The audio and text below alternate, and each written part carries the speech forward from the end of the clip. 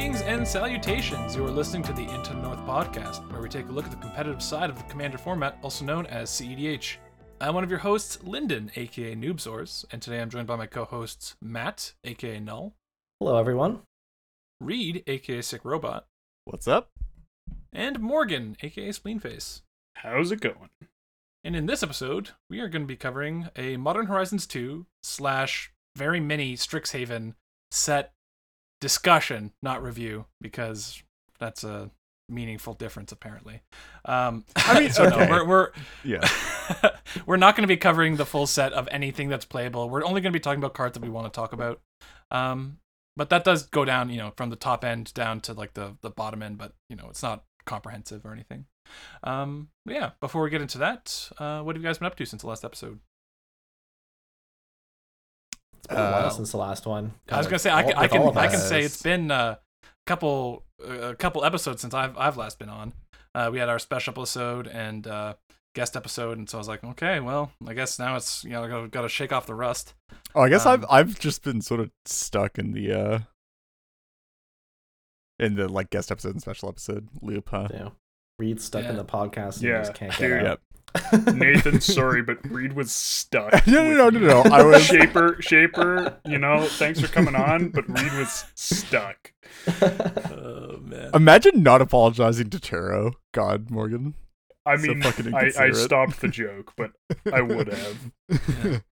Yeah, so I mean, for myself mainly, I've been ordering some new cards, brewing some decks, jamming some games, continuing to work on my Baral testing and refinement, and that is a slog. There are so many cards that I would like to test, and in order to test, you need a bunch of meaningful games.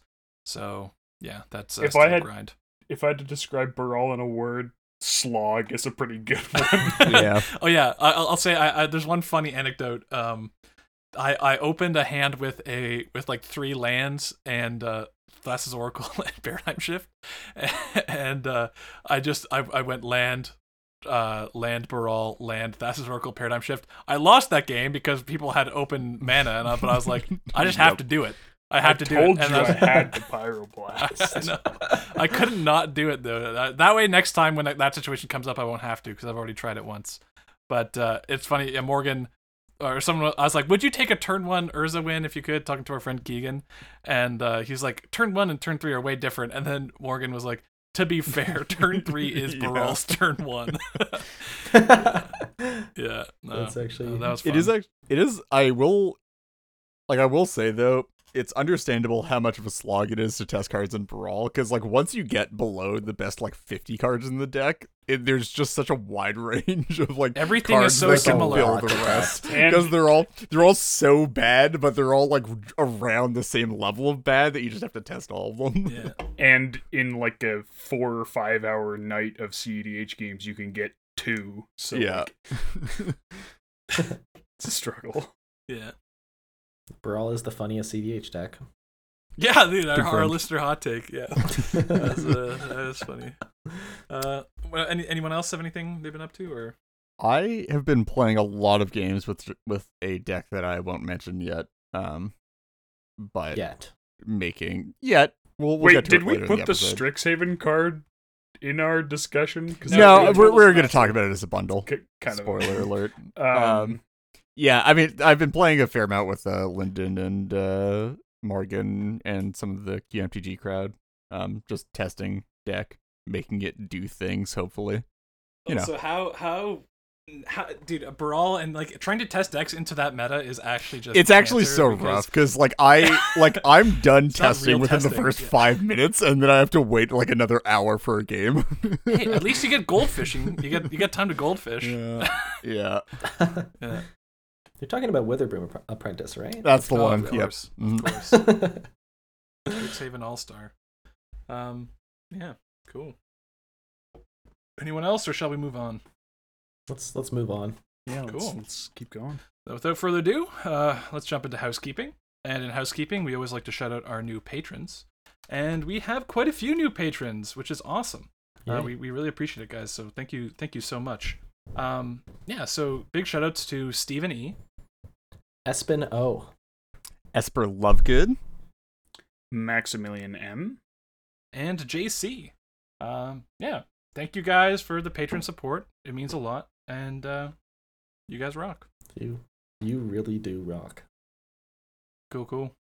Well, on to new developments, and then we can get into the topic at hand. So we have one new development here, and I guess Reed, this is your area. So it could not yet be out potentially by the time that this episode comes out, but we should have had a new decklist database update by the time this episode comes out. So go check it out, or wait a couple days because it'll probably be out around that time anyway, even if it's not by the time that we get this episode out.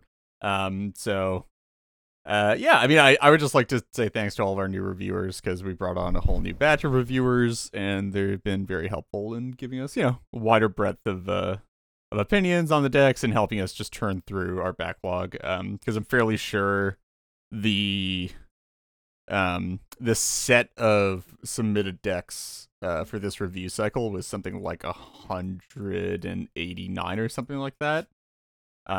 So much appreciated. See, you all get to live without the subtext of, depending on how long it takes Morgan to edit this thing, there may or may not be a database update before this episode. This is now initiating a race between me and Sinestra and Morgan to see who can get out the update/episode first.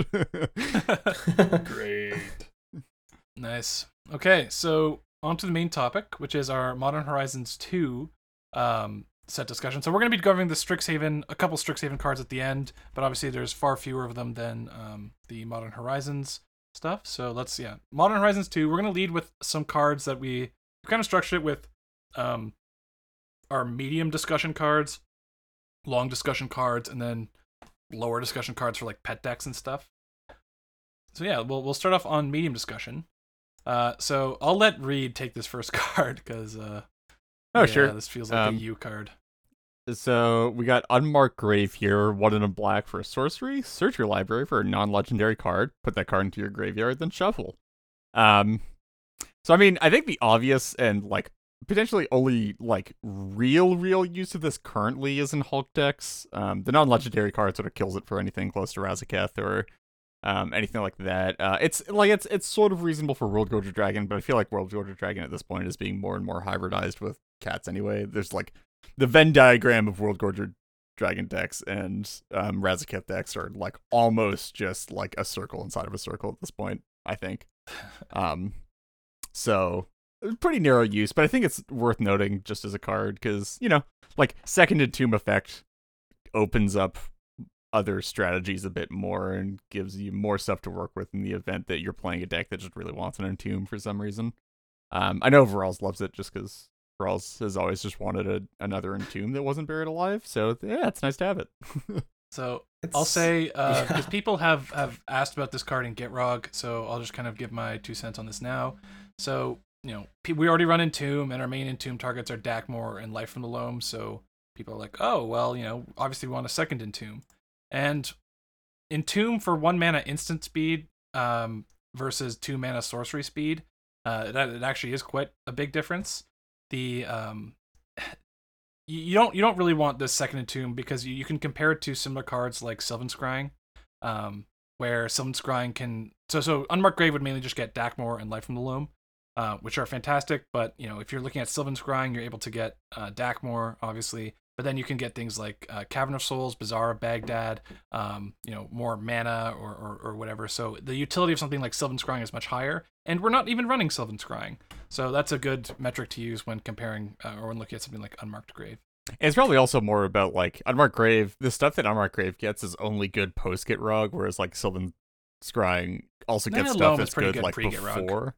I guess, yeah. Yeah, no, but true. But yeah. True, yeah. I'm imagining this will make the cut in Muldrotha when I get around to, putting it in, but true. That seems good.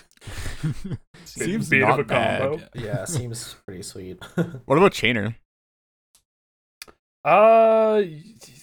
Most of the stuff you want to hit. I mean, I guess it finds news, but a lot of the stuff you want to hit in that deck is legendary. Oh, actually, I know a deck that this is actually really good for as well.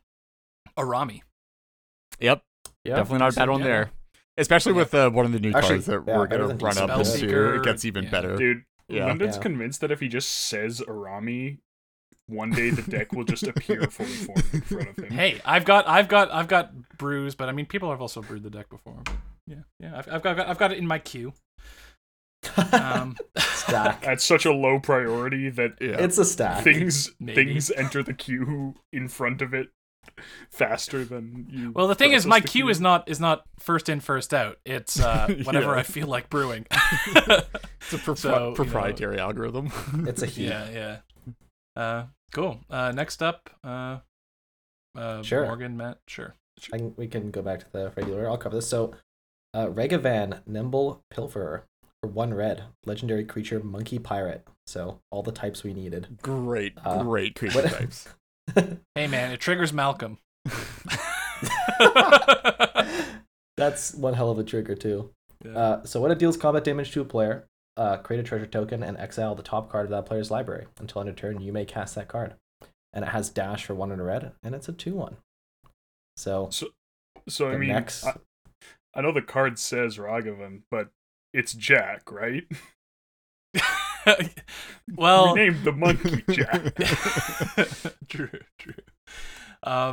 Yeah. So I mean, this card people have been talking about a lot for Legacy and Modern a bit, but CDH. I was very confused. I was like, what are we doing with this in CDH? And then Reed made an Pretty odd. excellent point, and I'd Yeah. like him to reiterate it. Well, for- sure. for So I mean, our just like listeners. so. First of all, at its base, if you can consistently connect with it, it's a mana dork plus extra, right? Because it makes a treasure every turn, which is already better than what Mana Dorks do, but also like you get to steal the top card of people's libraries. Which Notably, can be you can pretty only relevant. cast it. You can't play Yeah, a you land. could Yeah, only yeah, but I mean cast- that's already better than a mana dork, right? Like if you can it's if all- you can if it always connects. Yeah. well, yeah, but that's what I'm saying is like if you can always connect with this, then it's a better mana dork, right? The And, problem even- I have with even it if is you the couldn't connecting. even if you couldn't take the top card of somebody's library, it's still a better mana Yeah. dork because making Even- treasures is yeah. better than tapping for mana. even connecting twice, especially in some sort of turbo deck, like being Yeah. able to keep 2 treasures for later. And so is a lot better.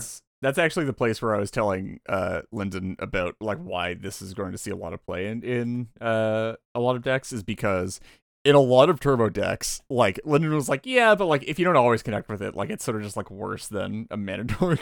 And I made the point to Lyndon that like, yeah, but this is talking about decks that were already running shit like Blood Pet and Ornithopter and Memnite to like get their creature sack effects and just like have stuff around for Yeah. like timid attacks and stuff. So Ragavan is like- already like infinitely better than any of those bodies. Comparing it to Blood Pet and Ornithopter makes this seem insane. Yeah.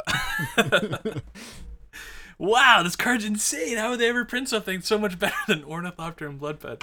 Yeah, that's But pretty yeah, I funny. mean, like I feel like there's a lot of cases where you're going to be able to get attacks through, and like also there are a lot of decks that like won't block a 2/1 too. A lot of the time, I think. So yeah, I mean, like I in feel the like this is- turbo inbred meta, maybe. Yeah. I mean, not even that. Just like if you're not on a green deck, like, are you trading a Tymna but, for I this? mean, there's lots- Probably not. Are you? Like I don't know. Yeah. There's lots of like I mean Thrasios full. You're never Yeah, like attacking you're two not, Thrasios you're not decks. you're not blocking this with like an op agent or a hull breacher, right? Lots Like, of fringe decks that, Yeah. that do just have 3 toughness commanders, but I mean the blocking a 2 power creature isn't always free as yeah, that gets in for attacks it's often not enough. it's not like completely free. It's not like Yeah. a sure thing. So I think that like it's actually very reasonable to test this in most red decks at this point Yeah. and just like see how it does. If there's Yeah. anything I've learned from Timna players, it's if there's 2 at the table, they just agree to attack each other. Oh yeah. So pretty Classic free. banana bread, dude. Oh god. Which It's is also inside. the dash is actually very relevant here as well That one's for Keegan. because the dash actually lets you just like get people on their top deck tutors. So like if somebody casts an imp seal, like without the dash, this would have to be already in play, and they just like wouldn't cast the imp seal if they couldn't block. But It's a bit of a trick. I with suppose, the yeah. dash, they can just like cast an imp seal on their turn or whatever, and then you just dash this in and hit them and take their thing. That's pretty dope. Yeah. So Okay, like definitely not so that's- insignificant. Yeah. That's Ragavan, and then next up we've got Ignoble Hierarch. Morgan, you want We this, sure or- do. This is a 0/1 Goblin Shaman that casts for a single green mana. It has Exalted and tap, add a black, red, or green. So this is what's crazy about this card is that it's only the second card with red color identity and Exalted. There was one Oh, in Modern wow. Horizons 1, and there have been none others. So like this is Crazy. really pushing the bound. Okay. Yeah. So this Really- is really basically see- really this is see the basically horizons Ragavan here. that doesn't need to connect, right? Yeah, okay. Exactly. So this is a Jund Noble Hierarch, which is, I mean, Noble Hierarch has been, arguably, people have gone back and forth. Maybe in EDH, Birds of Paradise is like more Birds clearly gotta be better, but in other formats, people have gone back and forth on like Birds versus Noble Hierarch as best mana dorks. I guess some people would argue for like Deathrite Shaman, but that's DRS is banned. So like, Yeah, that's also not most places. really that a mana that is dork in that the question has same been way. answered already. Yeah, It's a planeswalker. So it's the best, right? I mean, you could exclude it from the category of mana dork, notably because it doesn't have a mana ability.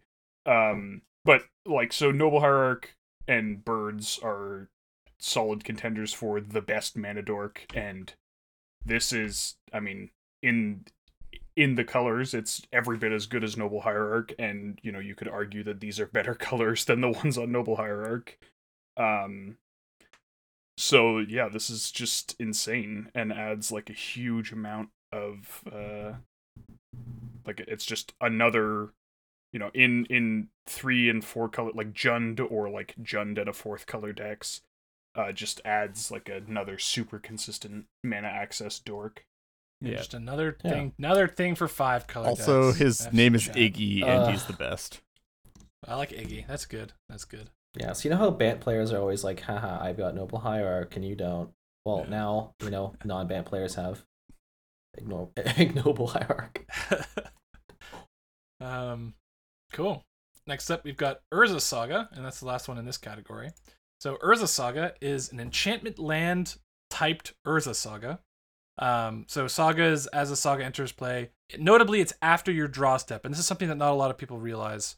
So that's, I know the phrasing is a bit weird, but that means at the beginning of your pre-combat main phase. Which essentially. it really should just say at the beginning of your pre-combat main phase. But anyway.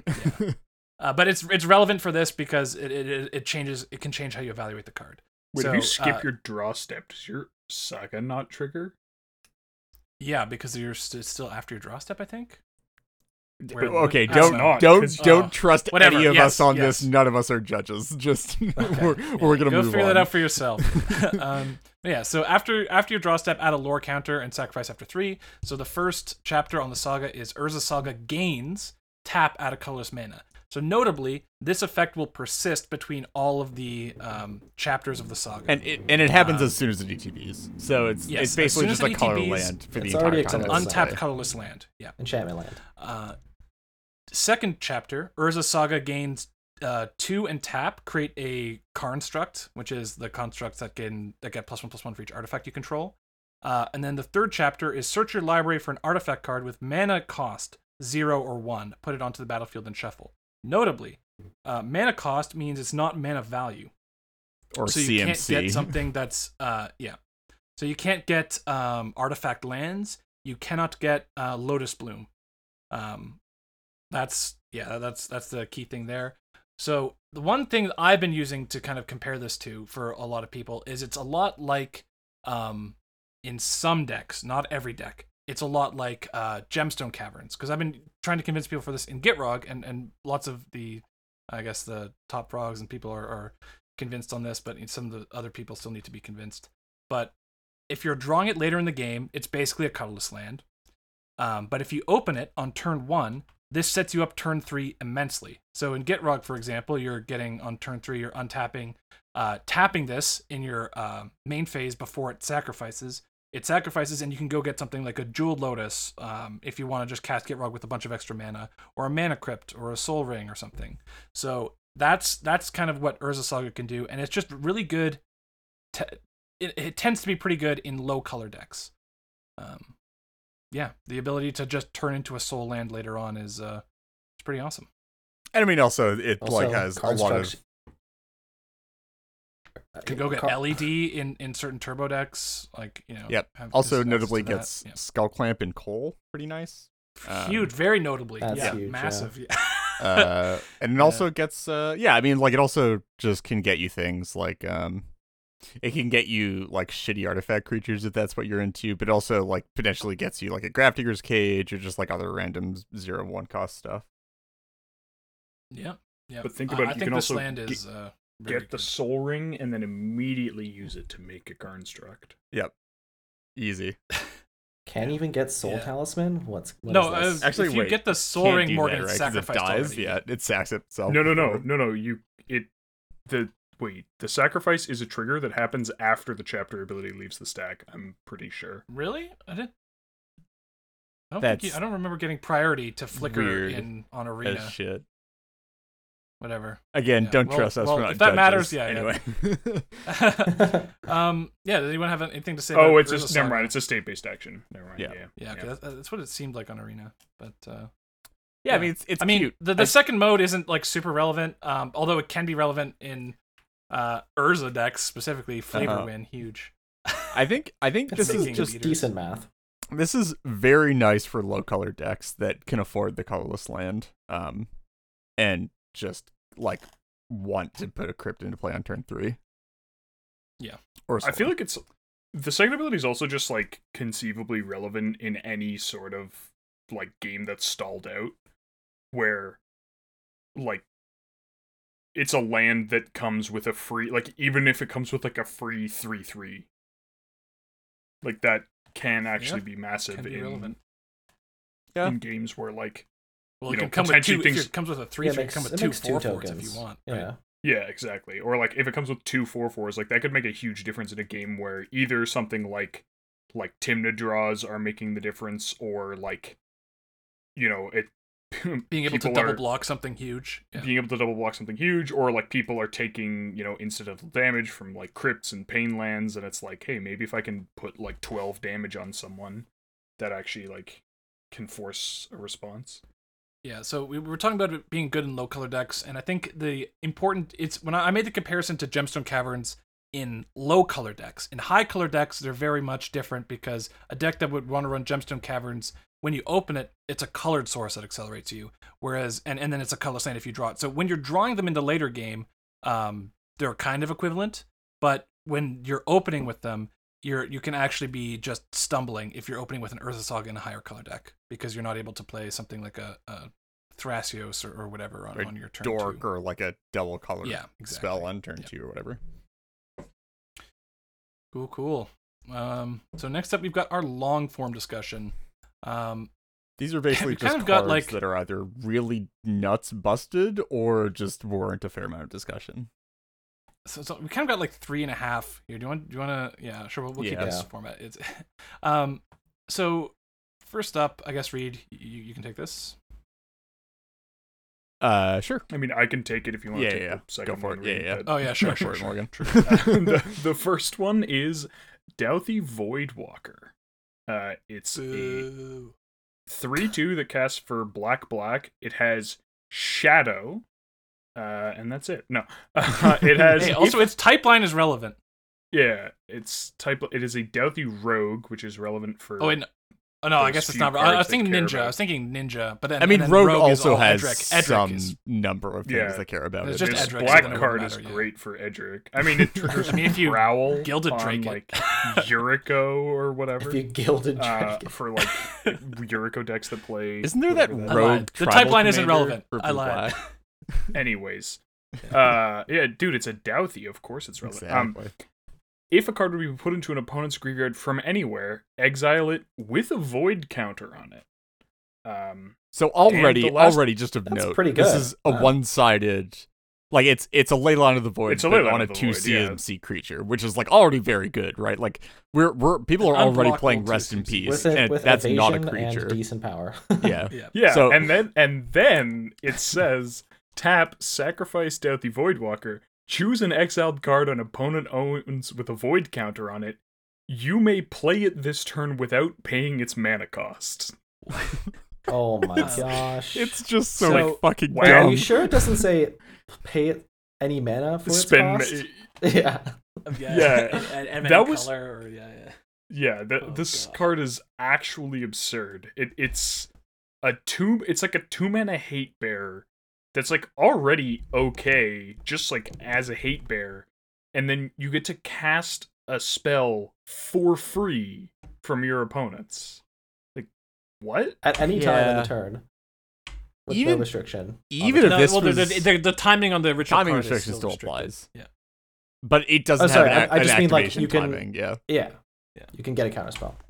So like you can take like counter magic or like cast a Naws at instant speed for free out of somebody's graveyard or just Yeah, it there's doesn't- also another thing to note too is that this card is a card an opponent owns with a void counter on it. So if your Voidwalker comes down later than an opponent's previous Voidwalker, you can still access opponent's cards that were exiled to the original Voidwalker. or you can access previous of your own Voidwalker. Notable for like Yeah. stuff Yeah. with like Kenrith. So if you play like an early Voidwalker, like rack up a bunch of stuff underneath it, and then like every turn you activate Voidwalker, activate Kenrith, get back Voidwalker, keep doing it every turn cycle.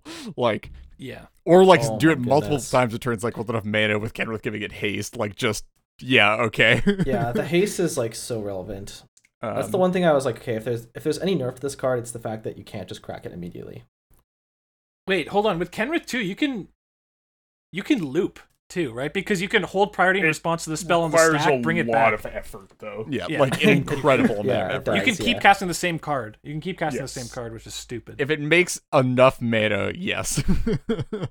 I'm not sure that there is any card that makes the amounts No, of you don't mana need to make in it the like if right you're just No, holding it but- up. No, read. If Oh, you're just sure, but holding if it you up, just you activate it and then hold priority to sure, reanimate still it. a lot of mana, but Yeah. yes. I was I mean, gonna we're say just talking though, about like, reanimating it anyway. this so. is just like yeah, like even if this was black 2/2, no evasion, no activated ability, it would already see play. Just because one side of Rest in Peace on a bear is like just good enough to see play in a lot of decks. Because Rest in Peace is already good enough to see play, and Rest in Peace on a creature for 2 CMC is like what you exactly want in all of your like green stacks decks. So just like adding on everything else to this is just insane. Yeah, it's still only proactive. Like it's not really, it can't really act as a trick in the same way that Rest in Peace does. But I don't think that really matters that much. Yeah. Yeah, like, dude, I'm very upset about this card. This card is Yeah. in the same cycle of asymmetrical hate as Drannith, Agent, Breacher, Yeah, and it's just Which are it's cards a that we trend. all It's obvious hate. that it's a trend. It's obvious that it's a trend, and that At we're going to least be it getting doesn't more have cards like this. flash. Yeah, Jesus Christ. Yay! Well, yes, Yay, I would like to that's- flash in this Voidwalker in response to your DT, and then on my turn cast it for dude, free. it has. Yeah, When we're saying at least it doesn't have flash, like that's how you know things are bad. It's just Yeah, and like we yeah. haven't even, by the way, we haven't talked about like how sort of nuts this is in 1v1 where like in 1v1 with this in a Thoughtseize deck, you're just like, all right, great, play this on 2, turn 3 Thoughtseize, you take your Grizzlebrand, cast it for free. Like Yeah, but also like this. Can you cast a wheel into this? Yeah. what, like I- in I'm not- 60 card or in this? and in CDH. Oh CDH. yeah, no. If this is not summoning sick, there's no way you can cast a wheel into this because like there's such a high chance that somebody just like discards any amount of gas and you're just fucked immediately. Right? Like Yeah. No, this is crazy. Like, So- and I think that like it, you know, the reason I sort of said that is because I think that there's like the immediate like don't cast an ad nauseum into it, but then like there's a lot of other ways cards wind up in the graveyard, and this is like you have to be confident and like be in a good position to be willing to potentially enable this card, like with something like a wheel or yeah. even just like It's- casting a tutor. Then it's like, oh, is that like what they need to go off on their turn? Like, Yeah. there's so many ways this could go so wrong. With It's Delphi interesting- out, let's just say your opponent has a Narset. I would just cast my Wheel of Fortune. I would just I'd take everyone's hands and have plenty of void counter options. Oh yeah. Dude, this thing is also great for picking off planeswalkers too, eh? Just the shadow, yeah. yeah. I mean, The also shadow, dude. just nuts with Tymna. Like if nobody's casting anything into it, and you have a it's Tymna in the not. command zone. It's not nuts with Tymna. You don't want to be attacking with this. No, but I No, mean, I like think if, there's- okay, if more- people there are aren't times- casting, yeah, There there things, are times when times, it's- right? There are times, but And the like fact if that you it has look at shadow it is as good. a 3/2 unblockable, Sure. you're gonna over-evaluate how often you're gonna. If there isn't a tutor with a void counter on it, and you have your vamp in hand, it's great with Tymna. That's enough, I think. Sure. So one thing that I think is interesting about this card is that, you know, a lot of times the strongest win condition, or the win condition in the format, or like some of the strongest plans, dictate the hate pieces that get run. And this seems to be kind of the opposite, where I think like something like Breach, right? People might be running Rest in Peace because Breach is really good or really strong, or Reanimator Razakhat, something like that. Whereas this card is good enough on its own that now this might be impacting whether or not you want to be running Breach or Reanimator or like whatever graveyard combo you're looking at. Yeah, I mean, this certainly it's kind of an interesting. This certainly has to reevaluate how good Cats is in the metagame, right? Just like if every deck is playing a Dauthi Voidwalker, like how are you gonna play Cats like consistently? Like you Entomb turn 1. You already sort of have issues, I feel like, with Op Agent, and like this just only makes it worse. I don't know. Like Morgan, you can probably talk. That being said, I think that this is a card that Razakhat's also like plays better than most decks. So yeah, like, that's fair. I mean, yes, obviously it affects us more, but I think it's also like a very powerful tool for the deck as it currently exists. So it'll hurt, but not like it's. Yeah, there's quite a few decks. Well, it seems to be the trend in CDH these days that many of the decks that can play Stax effects arguably like the most optimally are sometimes still hurt when their opponents have the same Stax effect. So Razakhat's, for instance, if you wanted to play Rule of Law creatures, you could, right? But you're still weak to your opponent's Rule of Laws. Similarly, like Urza, you know, you can play Trinisphere and Static Orbs and all that stuff as much as you want, and then as soon as someone plays one of your, like a Trinisphere, you're like, oh, that sucks. Like but that's a bit more that like Rule of Law creatures kind of aren't symmetrical in the deck, but real Rule of Laws are very much symmetrical. Yeah. I also think like it's important to remember that Razakhat's with a Rest in Peace out is still like a console CST. Like yeah. Obviously not the same, but it's still like a reasonably efficient mid-range console Thrasios Tymna deck. Like you're really not doing too badly compared to how other decks feel about having their relevant hate pieces played against them. Yeah, like a collector against most artifact lists. Like So next up, Reed, you can read. Yeah, these, so it's kind of a 3-for-1 here, but really it's about there's one card that's the main focus, but we're going to throw in. Yeah, we'll talk about the cycle at large first here, which is that so there's a cycle of new 0 CMC, no mana cost suspend cards. So can't cast them for any mana cost because they don't have a mana cost, but there's 0 CMC and they suspend for some amount. I'll go through their effects real quick just so people have context. But I mean, honestly, none of these suspend like amounts or like costs actually really matter because nobody's ever using these in a fair way. You're almost always trying to cheat them off of something. I mean, yes, but also like, sure. Well, we can discuss this later. So the white one is called Resurgent Belief. You effectively just return all enchantments from your graveyard to the battlefield. Fine, not great, not really something that you can super abuse in CEDH without a lot of effort. And it doesn't really do much past that. The red one is Glimpse of Tomorrow, a bit more interesting. Reads shuffle all permanents you control into your library, then reveal that many cards from the top of your library. Put all non-aura permanents revealed this way into the battlefield. Then do the same for your aura cards, and then put the rest of the bottom in a random order. It's sort of a personal warp world, or whatever. Yeah, not, the previous is it one warp was world? replenished. Is it? Yeah, I think it's Warp World. Yeah, it's Warp World. Yeah. Yes. Which is, I mean, it's neat, but I mean, the fact that you don't like you reveal that many cards rather than like reveal until you hit that many permanents, I think is sort of a limiting factor that's here. very relevant. Definitely need to be playing it in a deck with a lot of permanents. Yeah.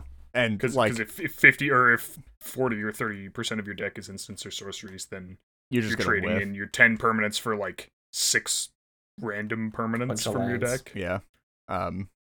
So like not super great. And then hey, surprise, surprise, we get into the bug ones, and the bug ones are all like enormously better than the Super Boros nuts, yeah. ones. So first of all, we'll go. Finally, Blue's getting some good cards. Jeez. First of all, we'll go with I think blue, which is either second or third in power level, I'd say, out of these. It is effectively a bribery. It reads search target opponent's library for a creature card and put that card into the battlefield under your control, and that player shuffles. It suspends for 1 blue, which is the highest suspend cost out of any of these, and it suspends for 3 turns. Sort of interesting. And that's called, did you say Inevitable Betrayal? Yes, Inevitable Betrayal. Yeah, fun one. I think this one definitely has some amount of legs if you can consistently cheat on the suspend, just because people are playing a lot of stuff like Oracle, Dockside, just in general utility creatures, Spell Seekers, Hull Eternal Witnesses, Breacher. Razzakats, yeah, Hull just like Breachers, stealing Opposition Agents, a Gilded Razaketh, Drakes, taking a Gilded Drake. Grand Abolishers, Ranger Captains, Yep. Vexing Shushers. Yeah, There's a lot of good creatures to steal. Yeah, there's a wide who would have guessed that bribery for 0 mana is a good card. Yeah, not bad. Then we have green, which is also probably second or third in power level here. It's called Gaia's Will. As the name suggests, it is a Yawgmoth's Will that also allows you to play lands from your graveyard. So until end of turn, you can play lands and cast spells from your graveyard. And then if a card would be put into your graveyard from anywhere else this turn, you exile it instead. Suspends for 4 turns on a single green. Also pretty interesting. I mean, green Yawg-Will is not something that I would have ever predicted seeing printed, but they did it. What is the color identity of Yawg-Will It's pretty these cool. days? Is it Yeah. black? Is it red? Is it green? Like, ugh. I think if you printed Yawg-Will these days, I mean, I guess they did just print Yawg-Will again these days, but if you if you were to actually go back and print Yawg-Will these days, it's probably a hybrid between like green and red, I'd say. Something like that. Yeah. I don't know. Yeah. Seems like a red ability, yeah. Anyway, we all know how good Yawg-Will is. It's sort of fallen off because of Breach, but I mean, if you can cheat it, guys willing to play for 0 mana or whatever, it's also not bad. And then we get to the cream of the crop. Our black suspend card is called Profane Tutor. That name is already ominous and should probably give you an idea of what broken stuff this is doing. What does it do? Suspends for 2 turns at 1 and a black. Hey, more hints. Search your library for a card. Put that card in your hand, then shuffle. Huh. Yeah, Oh. so 0 mana Demonic Tutor. So Definitely I want to say a thing. Yeah. The suspend on this one is actually kind of relevant because suspend 2. Yeah, suspend 2 is like reasonable not to too wait bad, for. It's like, it's not good, It's- but it's like, Yeah, it's very telegraphed, Yeah. but it does let you when you're suspending something. You can suspend it you can suspend it pretty early, yeah. and then you can also when on the turn when you're casting it, it's somewhat easier to defend because you'll have open mana. Yeah, So I mean, you don't want to suspend this, but this is like No, as a worst but case. yeah, scenario, worst case it's scenario. not Like, the worst thing to do. I'm much happier to suspend a Profane Tutor than I am to suspend a Gaia's Will, which is going to take 4 more turns to come Yeah. down, right? Yeah. It could have suspend 10 and it would still see play. Yeah. But the notable thing is that it doesn't have that. The and fail you case can still is take not advantage of it. actually entirely terrible. Yeah. So what decks want to run these, Reed? Well, Or one? you or... might have guessed yeah, that Cascade is pretty good with these. So the classic answer would be Yidris. Yidris historically has played a lot of 0 mana stuff. It's certainly played Wheel of Fate, and then has sort of worked around with Jeweled Lotus, or not Jeweled, sorry, excuse me, Lotus Bloom, and Recall or Ancestral Visions. Ancestral Visions. Yeah. Certainly not bad. I mean, you almost assuredly are including the tutor there. I could also see Bribery being very good in a Yidris build. For Dockside.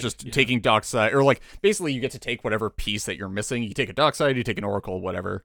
I mean, Gaia's Will too seems decent in Yidris. Like, yeah, I think the one issue with Gaia's Will is that because Yidris is actual Cascade, you might run into timing issues where you hit a Gaia's Will that you don't want to hit, and then you just like Before waste your Cascade basically. Like if you don't have a stacked graveyard yeah, yet. that's a fair point. Yeah. And also Yidris doesn't give stuff in your graveyard Cascade, unfortunately. So like it's not as great. I mean, obviously yeah. you can't just re-roll it. Yawg-Will can only be so bad. I wouldn't be surprised if there's some builds around there running around with a Gaia's Will in it. But I think the big wins here for Yidris are Profane Tutor and Inevitable Betrayal. I think those will probably both see play. in Yidris, especially like Profane Tutor in Yidris is really good because like you cascade into it and then it gets you something else that you can then cast and then cascade off of that as well, right? Yeah. So like you can grab like a Soul Ring for it and cascade. The other big one, and is the reason why we have this here, and anybody that's been following me on like Twitter or Discord or anything, or has been talking to me over the last week since this was spoiled, is Cody. Cody is a... What is Cody? This is a Strixhaven. We were also Yeah, doing Strixhaven. right. Yeah, let's, what does this card do? So Cody is a fairly recent commander printed in Strixhaven. He costs 3 colorless to cast, and is a 1/4 artifact creature. I believe he's a I don't know, construct, something like that. Whatever. He's a construct. Yeah, it doesn't matter that much. Interesting on his It face. always matters. So he has a static restriction on him, which is pretty interesting. That says you can't cast permanent spells. So that's pretty interesting. He also has an activated ability that costs 4 generic, tap to activate, add Wooburg to your mana pool, and then the He's a dork. next spell. Nets mana. Yeah, nets mana off of that. So first of all, so fixes mana and nets mana, which is really so. Just to reiterate Dumb. before we finish this, it costs 3 generic to cast, 4 generic to activate, and then fixes your mana effectively, plus adds 1. Yeah. That's already So very strong. It curves his cast into his ability curves like excellently, and then also fixes your mana, and and ramps he you has by 1. additional upside. Yeah. And what does that read? That would be that after you activate that mana ability, and it is a mana ability, the next spell that you cast that turn, you reveal cards from the top of your library until you reveal specifically an instant or sorcery with lesser mana cost than the one that you cast. Not lesser equal, and not any card type. It's an instant or sorcery with lesser mana cost than the one that you just cast. Some people might actually think that's worse than Cascade.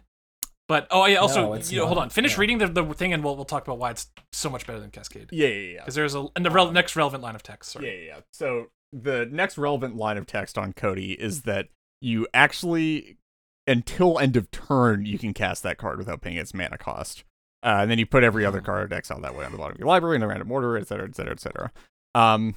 So basically, it is not actual Cascade because it banks the card until you want to cast it. So this doesn't let you cast stuff like sorceries at instant speed, like on top of your Cascade spell, but it does let you bank it for the entire turn, which is really like good and really powerful in a lot of ways. And also so means the thing where we talked about with Yidris, where we said that the Gaia's Will could be awkward because one doesn't trigger the Cascade with Yidris, but 2, you might be Yogg willing before you want to. Yeah. If you, for instance, had hit a Yogg, you could just elect to not cast it. You cannot cast the Gaia's Will, but you always you have it in the bank until you do want to cast it. And because Cody does say that you can cast it without paying its mana cost, you can cast these like mana costless spells, because they're he'll still hit them because their converted mana cost or mana value is 0. But because he says cast without paying the mana cost, you can ignore that they don't have a mana cost. You wouldn't usually be able to cast them. And the fact that it's instants or sorceries means that you can still run your Mana Crypt, Soul Ring, or your Mana Crypt, Chrome Moxes, all your 0 drops that you want to run, and not hit them and still be guaranteed to hit your spells. Yes, which is insane. So that's something that Yidris hasn't really been able to do. So like Yidris, you never really run one of the free things usually, just because you always have the chance of usually hitting like your Soul Ring, Mana Crypt, one of your Mox, and Lotus Petal, all that stuff. So you sort of want a density of things to hit. I mean, it's usually not bad to hit a Mana Crypt for free off your Cascade, but like if you're looking for gas instead of mana, you sort of have to have a density.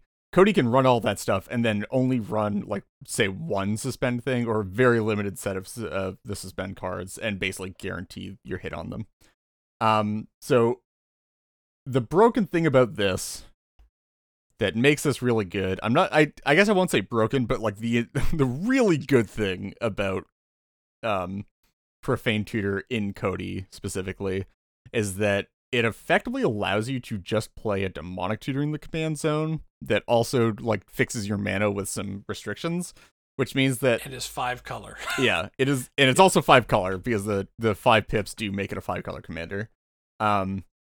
Which means that you can turn by activating Cody, you can cast any 1 mana spell period. Now, you can't cast permanent spells with the Cody in play, so it does have to be an instant or sorcery when you activate it, unless you can sacrifice Cody somehow. But basically, you cast any 1 mana instant or sorcery, and then you just get a Profane Tutor, and you just get to cast a tutor for free. Which So is what do you want to tutor Still for? with Which four is- with at least 4 mana. with at floating. least 4 mana floating, because Cody floats your mana and fixes your colorless mana. So just from there, we're seeing, you can. Cody fixes your mana and then turns any 1 mana instant or sorcery into a free demonic tutor. You're not casting it for its like 2 mana rate. You're casting it for free. So that means what that if I curve? you can What if do- I curve 3 mana into Yep. Cody? uh-huh, Play land 4 mana, activate Cody, and I cast my Git Probe. uh-huh. Reed, what's the best thing to do? You are cascading into a Profane Tutor, and first of all, you get to tutor for whatever you want. Second of all, Adnos is a really broken card, and you usually want to tutor for Adnos. But I can't. He's not fixed. I can't fix my colors for Adnos. This is true. How do I deal with that? Fix colors for Adnos.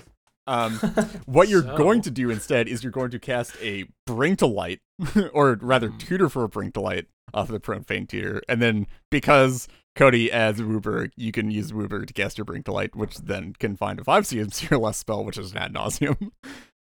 Don't cut Bring to Light from your Cody decks, kids. Oh, I wasn't It's gonna go there important. anyway. So this is the deck that I was talking about testing earlier. In the what we're redoing. Basically, like the concept of the deck, and it's been performing very well for the record. Even in a very hostile meta that I've been testing it in. The idea of the deck is sort of that like you get by having access to an Ad Nauseam effectively in the command zone. With like mana fixing and such and all the other benefits that Cody gives you. You sort of play like a turbo deck, except you don't need to mulligan to gas. So you're sort of in a place where you can just mulligan for mana and interaction instead of having to find your Ad Nauseam or like a wheel or like some good value card. Which like really, really opens up your mulligans and also makes it so your win attempts are like far more protected than they usually are at the same at the same point in the turn. Like turn cycle or turn order that you would usually get in turbo decks. Well, yeah, I mean, like, I think the most obvious thing to say about this is, like, you know, how good is it to have your commander be effectively, like, A 5-color zero demonic card. tutor, right? a 0 card, or just be like a 0 card combo? And the answer is that is good enough to propel the absolute garbage pile of the 99 of Godo Yeah. into being a real deck. Like, Yeah. like that's think about how much heavy lifting is required to make an 11 mana combo in one of the worst like monocolored Single colors. Yeah. shells to be in. It makes that viable, and now we're talking about like giving that to 5-color turbo Naz. Yeah. Yeah, and it's the thing is, it's still a Turbo Naz deck when your Cody isn't getting a demonic. Yeah, no, tutor. you it's you still a still- Thassa's Oracle console Yep. deck. Like, Or it's you could still a just- breach deck. if you're on that, Reed, it's still a Thassa's Oracle Yeah, console yeah. deck. It, like you're still doing Thassa's Oracle consult stuff. You can still just cast a natural Adnos without your Cody. You can still do breach lines. It's just like So yeah. The thing with it needs Cody. You need to have Cody out of play for Yeah, breach and the console. But Yeah, I was gonna the- ask, like, you resolve your Ad Nauseam. What's your general strategy of like getting rid of Cody, or do you just play? so. I mean, okay, I won't. There's a few. I won't cards, go. yeah. We're not gonna do a full deck Yeah, deck on we're Cody. not gonna if you do- want to see I the think deck, this is like the it'll one be caveat, linked. though. Like, I if won't. you're gonna, I won't. yeah. Sorry, I'll put a disclaimer. I'm not gonna do like the full like Cody episode here, but I will say like there are ways to work around the Cody restriction. Matt usually it involves stuff like Calling the Weak. You can run Sacrifice. You can run Burnt Offering. Nature's Claim and Creature Removal also gets rid of Cody. You can run stuff like Snapback. There are a lot of options to get rid of Cody after Adnos or before Adnos, and at the point in time the deck is currently at, it's typically trivial to get rid of Cody after your Ad Nauseam to win the game. Yep. Yeah, Thank you so for saying we'll that. we'll link Reed's deck list in the description for this podcast, so in the YouTube description or our podcast description if you want to check it out. Very cool. He's constantly updating it, so see where that is. And then I've also been working on a separate Cody list with Kibitson from the Frog server, and we will have that list hopefully done by the time this podcast is out. So if it's done, then you'll see it in the podcast description. Otherwise, stay tuned and it'll be out shortly. Yeah, That's exciting stuff. Cool. Next up, Matt, you want to read this one? Sure. It's Esper Sentinel, a 1/1 for white, artifact creature, human soldier. Whenever an opponent casts their first non-creature spell each turn, draw a card unless that player pays X, where X is Esper Sentinel's power. So, feels like Rhystic Study, or feels like Mystic Remora, only triggers once. You can increase the cost. I'm not particularly sold on this, but I'm curious to know your takes. This card has been contentious in the community, right? Like, yeah, people Yeah, are this is- iffy. Some people are very high. The discussion around this card, from like my point of view, seems very similar to the discussion around Wandering Archaic when it was released. Which Yeah, is funny that's because fair. I think they're like very, very different cards. Yeah, they're really yeah. different. That No, I'm surprises me. sorry. I'm not saying they're similar. I'm saying but the discussion There's- around yeah, no, it has the been nature very of the similar. discussion. Yeah. I think Like I think just that, like that it's polarizing? this- Like just that it's polarizing? Yeah, just that's polarizing, and I think people are making a lot of the same arguments, even though they're like not really the same effect at all. So do you guys who's on? Well, let's okay. Let's everyone give like a temperature on how they feel about this card, and then we can kind of, let's say we'll have the people want to make the counter argument, and then people want to make the pro argument. So I'd say this card is pretty good, but it's not. It's no Douthie Voidwalker. If Douthie Voidwalker is hot, I'd say this is like the medium hot. Yeah, I think this Or no, is if like, Douthie Voidwalker is scorching lukewarm. hot, I'd say this is medium hot. Yeah. Yeah, I think lukewarm is like, I think that this card is a solid upgrade for decks that are looking to play a bunch of like small 1/1s for various synergistic reasons. Oh, hey, that's cool. Sure, or like anything. like the Esper Timna deck. Yeah, yeah, yeah. Or If you or want like, cheap bodies and you don't currently have enough good cheap bodies, this is probably a reasonable idea to slot in or at least test with. yeah, I'd say it's a good cheap body, but it's not like I If think you had to give a card that's a comparison of power level, what would you say? Like Curse Catcher? I don't know. This Okay. is probably know, better man. than Mausoleum Wanderer. Or this is Curse definitely Catcher. better than Curse. Well, this is also, I know this card is going to actually just raise my blood pressure an unhealthy amount because it's so easy to pay for, Yep. and people are still not going to pay for it. Yep. and yeah. it's Is that actually- why it's good? Because people aren't going to pay for it. Like, Well, like, it's I know just that's one like card, right? So I can just.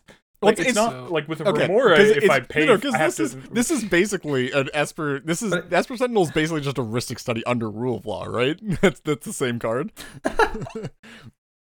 And that already So, raises cut to Morgan's the blood chase. pressure. Yeah. Do you guys, Matt, you're where are you? So Morgan and I- Reed were lukewarm. I'm medium hot. Where are you? I might not put it in a low color white deck. So, pretty low. So Wow. you're cold. You're ice cold, man. Okay. So do you wanna go? So that was their lukewarm take. Let's He's hear as your cold take. as ice. He's willing to sacrifice. So what's your reasoning, Matt? Let's hear it. It's always one. You're not neo forming a token into this, so you're not making it a reasonable, like, not pay. And it's only the first spell, so I know it's gonna raise Morgan's blood pressure, but I do think like there's more of a reason to pay for Esper Sentinel than there is for a single Rhystic Study trigger, just because like there isn't like you know that you're not gonna have to pay for the rest of the spells in your turn, so you can price it in very easily. Okay. Yeah, it's like so easy to So- play around, and then it just turns into a white mana discard a card. So I don't think it doesn't So connect here's- with Timna. Like Here's my take on the card. So you're right that it so I agree with a lot of your points, although there's some things that I want to kind of. I think people have been comparing this to Rhystic Study and Remora, which I think you guys would all agree is not a fair comparison. No, not at all. Those cards are in a league of their own, Yeah, and yeah. mentioning this card in the same breath is just not fair to the card. And I understand why people bring it up because there's it's a tax effect and you're drawing a card, so clearly you should talk about it. No, it's not fair to compare like a college basketball player to LeBron James or something like that's just not fair. So if you want to compare this card to kind of just looking at what it's doing on the surface, I think one, it doesn't have any. It's 1 mana up front, and you're never going to have to pay anything ever again. It's a very cheap card to put into play. And so you were comparing it to Curse Catcher, and I think I can work with the Curse Catcher comparison because there's some important distinctions I'd like to bring up. So one, the Curse Catcher can have a pseudo stacks effect where you're taxing all of your opponents' like big plays and counter magic by 1 mana. So long as you're never cracking the Curse Catcher, no one's going to play an Ad Nauseam with 0 mana floating, or they're not going to play it if they've got an Ad Nauseam and a miscast and they can't pay for it. You don't tax all of their plays by 1 mana. You tax their like turns by 1 mana. Like it's like you tap down tap down 1 land from every opponent basically with it. The Curse Catcher, yeah. Yeah. So the one thing with Esper Sentinel too, I think people aren't totally evaluating is one, it's that it's the first spell an opponent casts. It's the first non-creature spell each casts on each turn. So if your opponent is ever they're doing non-creature spell on their turn, and then also doing something on an opponent's turn, be that Counter Wars or something, it will tax them twice.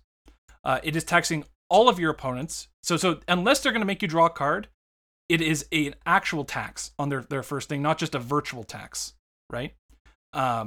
So if you're taxing each opponent 3 mana each turn at minimum, each turn cycle at minimum, then also on another player's turn, it can tax them additionally. That's actually quite a significant mana advantage and tax that you're applying to your opponents for a single mana with no additional upkeep. If this card draws a single card, it's cantripped and then it's still taxing your opponents, which makes it worth. That's something I think is probably worth it, in my opinion, if it draws a single card. If it draws any more than that, it's just gas.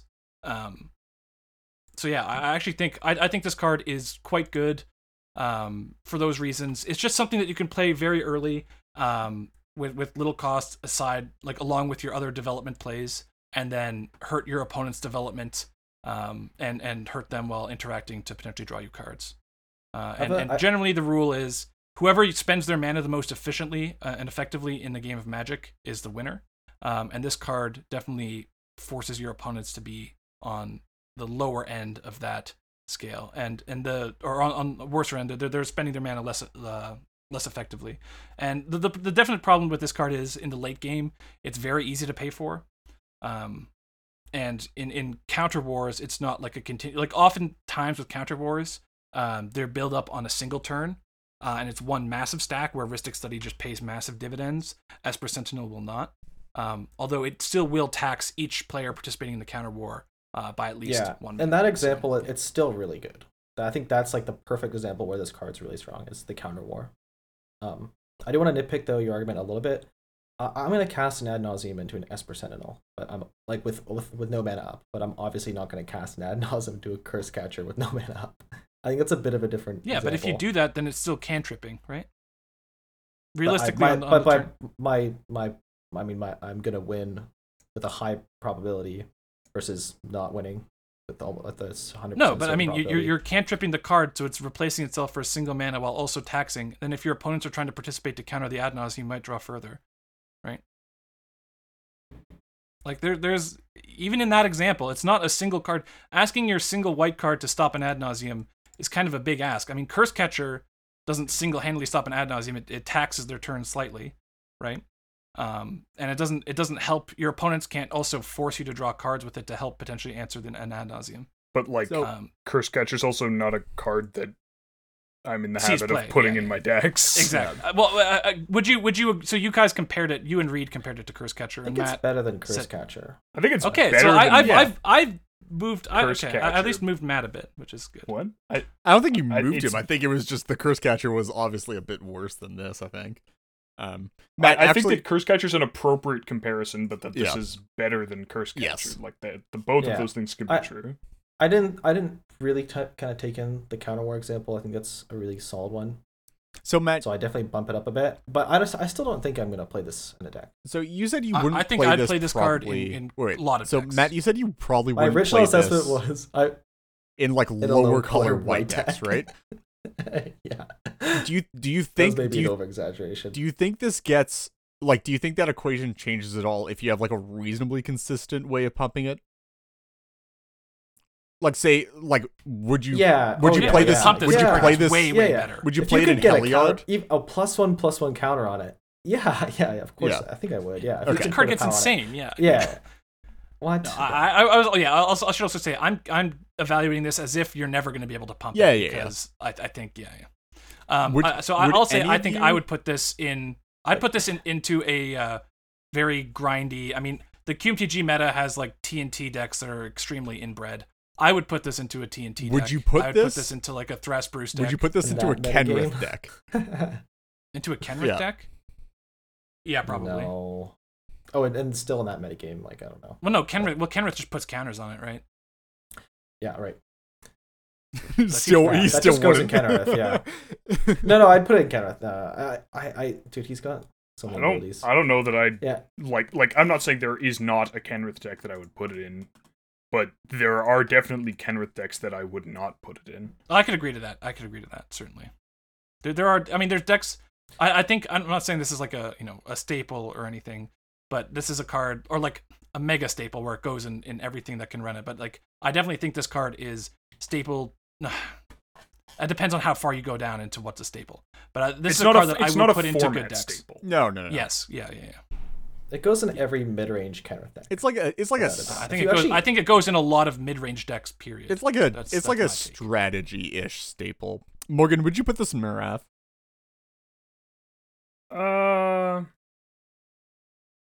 Maybe. I feel like that's a deck that like also just doesn't take a lot of advantage from drawing cards. so That's it's- fair. Yeah, that makes sense. It's a little bit. I'm like, looking forward to tricky, seeing at our year in review how many decks are running Esper Sentinel and where people's opinions have changed. I mean, I've been wrong on cards before. We all have, so it'll be fun to see where. I don't know what you're talking about. I've It has never a been lot- wrong on a it has a prediction lot going ever. for it. It definitely has a lot Cool. going for it. So, So I hope you that's take it this for on. our long form discussion. Unless anyone has anything else to say about Esper Sentinel. No.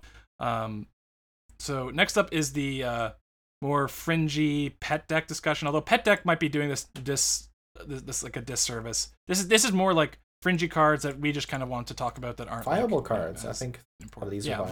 viable is a good way to say it. So first up, we've got Step Through, which is a sorcery for 3 and double blue, and it reads: return 2 target creatures to their owner's hand, and it has wizard cycling for 2 generic mana. So notably, wizard cycling. This is the second time wizard cycling has ever been printed. It was first on Vidalcan Aethermage, which was a wizard for 1 and a blue with flash and bounced a sliver, which is like So okay. much worse than this. And had is wizard other cycling for mode. 3. Yeah. Yeah. Yeah, Wizard all cycling the for wizard 3. cycling cards don't No, have so any wizard text. cycling. Yeah. No, I how dare you? Tier 1 con, I bounced the first sliver with Vidalcan Aethermage. I've also bounced Orvars with Vidalcan Aethermage card, and also in Azami, I suppose you can flash it in to draw cards. But yeah, the notably, I think Vidalcan Aethermage has been seeing fringe play in some mono blue decks already, especially since the printing of a card that we're going to be getting into in our Strixhaven discussion, or like brief card discussion, which is Archmage Emeritus.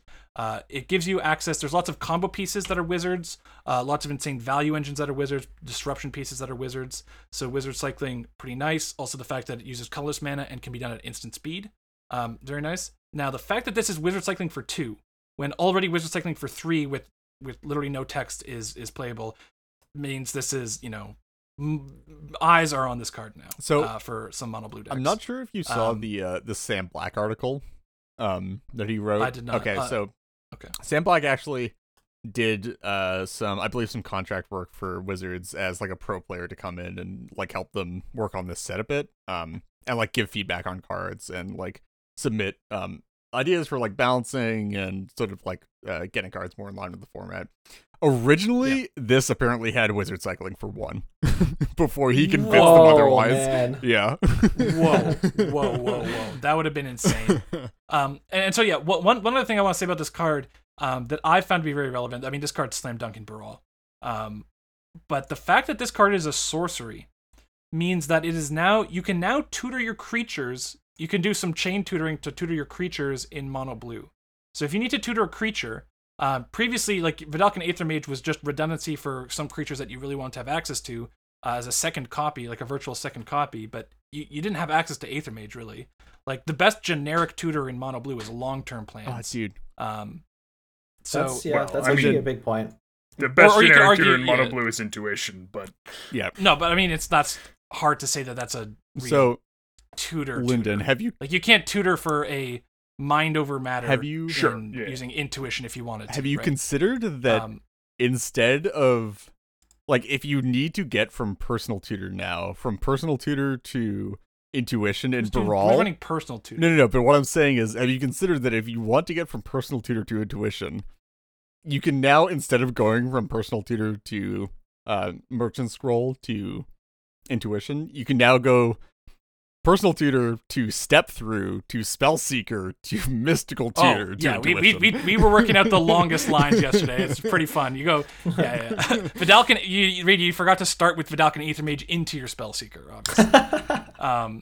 No, but the fact that this is a sorcery means that you can get into your. It turns a lot more of your tutors into creature tutors. Or wizard tutors, sorry, not creature tutors, which is quite nice. I mean, in mono blue, a wizard tutor and is the effectively bounce a creature mode, tutor, right? while is basically blank text, can come up occasionally. So, yeah, very cool. It'll card. come I up like it. that one time.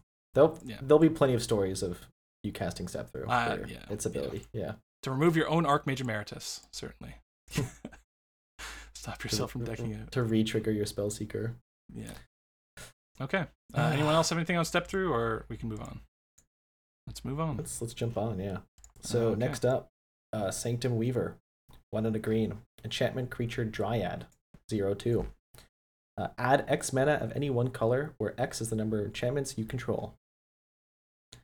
So, if anyone's ever played Freed and those types of combos, this is a huge include because for multiple reasons, it just combos with Freed from the Real because it is itself an enchantment. It's tutorable with Enlightened Tutor. Unfortunately, it's an enchantment, so it's like one of the easiest things to kill. But just an overall great include, I think. Yeah, notably, I think with Freed from the Real combos, this is a big upgrade because it makes X-Men of any one color. So that means that you can make double blue, which then lets you go infinite in all colors, whereas in standard Yeah. Freed from the Real, you're kind of That's locked not into really infinite green. a thing that you usually. can do Yeah. with a 2-mana big dork. The only one that was Yeah, able it to do lets- that before was Incubation Druid, which needs its evolve cost paid for before it can do that. So Yeah. notably, you obviously can cast it your also- Thrasios. Scales with all of your whatever enchantments, like yeah. notably Pretty cool. Sanctum Weaver now. If you are also playing I actually totally forgot what it's called, but if you're playing, I'm gonna find the card and then I'll tell you the what meme. does the card do? Oh, it's the green white enchantment.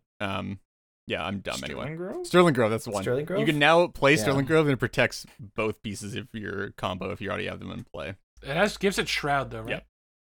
So you can't So then put you can't target it. put a Freed on. Unless you flash So in. It you has could to play be already Freed. on. Yeah. Nice. Yeah. I think it's. I was doing a bunch of thinking about this card, and I was like, where's the line where it becomes better than Bloom Tender? Like, for example, I think you could make a decently compelling argument in something like a Thrasios Tymna deck that tapping for double mana of any one color is better than a Bloom Tender making like Abzan off of like Just when you Tymna. have like Bloom Tender Tymna. Timna, yeah. Or conceivably even like, you know, maybe you have like Bloom Tender, like, is it better if you have Bloom Tender, Thrasios, and like something white, so you like double blue versus Bant, you know, like Mm. like that. It's certainly like an interesting analysis of where the cutoff on being able to actually make the colors you want versus sort of being locked into like this weird smattering of colors that you don't often want to use all at the same time. I think and it like, also I think that cutoff is like, I mean, maybe not with Thrasios because like their just amount of mana is so important, but Yeah. like in a lot of decks, I think that cutoff might wind up being like lower than people initially sort of think of. I think the math also gets a lot better on it though when you like go down colors from 4 color though. Like as Bloom Tender gets worse as you move down colors, I think Sanctum Weaver gets a lot better. Too. Yeah, that's also true. Like in 2 and 3 color decks. Yeah. Are Yeah. playing. Cool. Next up, Reed, you want to Sure, talk we about got this one? Tavern Scoundrel. 1 in a red for a 1/3 creature human rogue. Whenever you win a coin flip, create 2 treasure tokens. 1, tap, sack another permanent, flip a coin. Love this card. it's great. It's very cool. It's Very- super very cool. flavorful, yeah. I think the obvious thing that like a lot of people's minds are going to go to here is Kark Sakashima. I mean specifically Kark, but obviously Kark Sakashima does stupid things with this where as you're flipping coins in your combo turn, you're also like refunding mana on your 1 coin flips, and then like you actually just immediately go infinite, I think, with like a Twin Flame or something like that. Plus Tavern Scoundrel, which is or like probabilistically infinite anyway. I think that the one like sort of weird dynamic, obviously this still goes in the deck, but it makes kind of a weird dynamic where like it doesn't actually solve the issue. It doesn't solve the issue of you losing too many flips, and it doesn't solve the issue of you winning too many flips.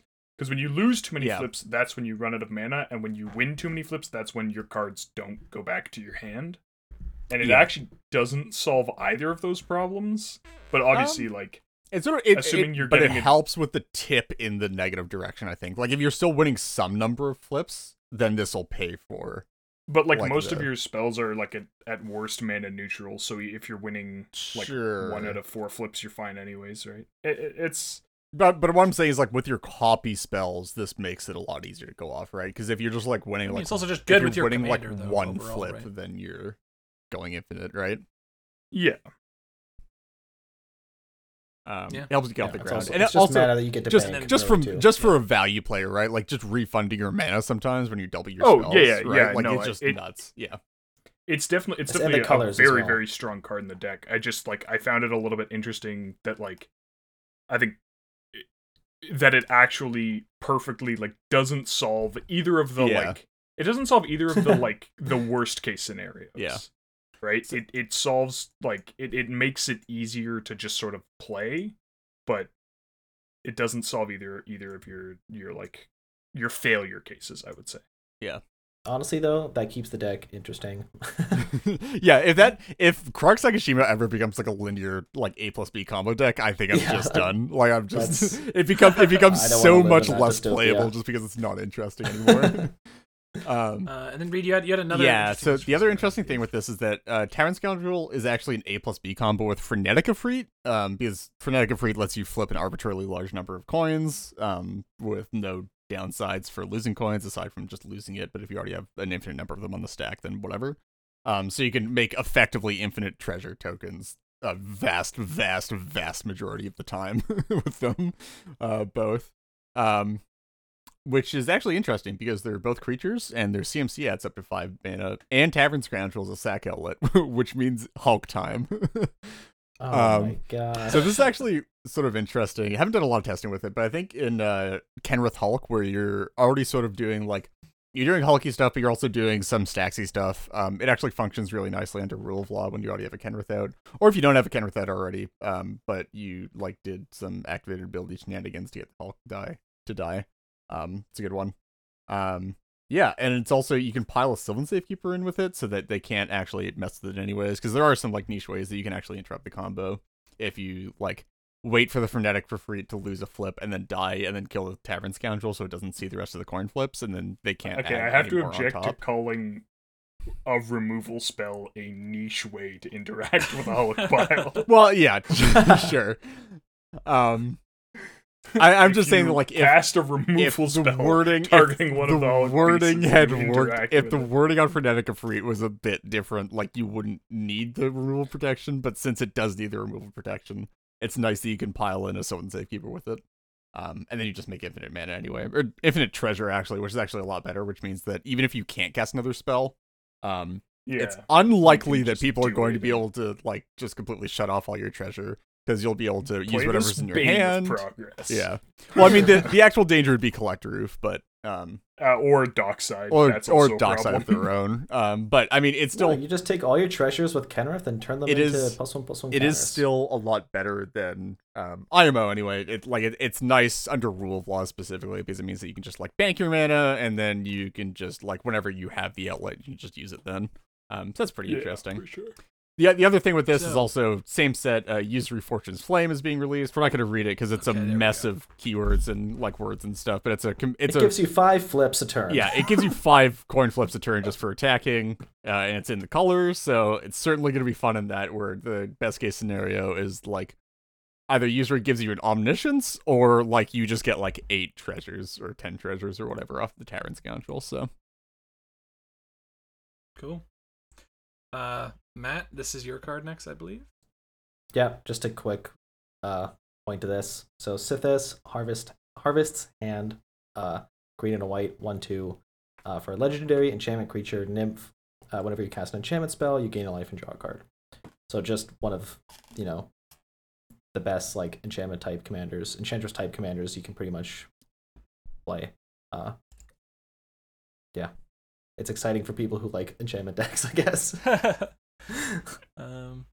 Cool. Next up, it's my card, and this is Grist, the Hunger Tide, which is a legendary planeswalker Grist for 1 and black-green.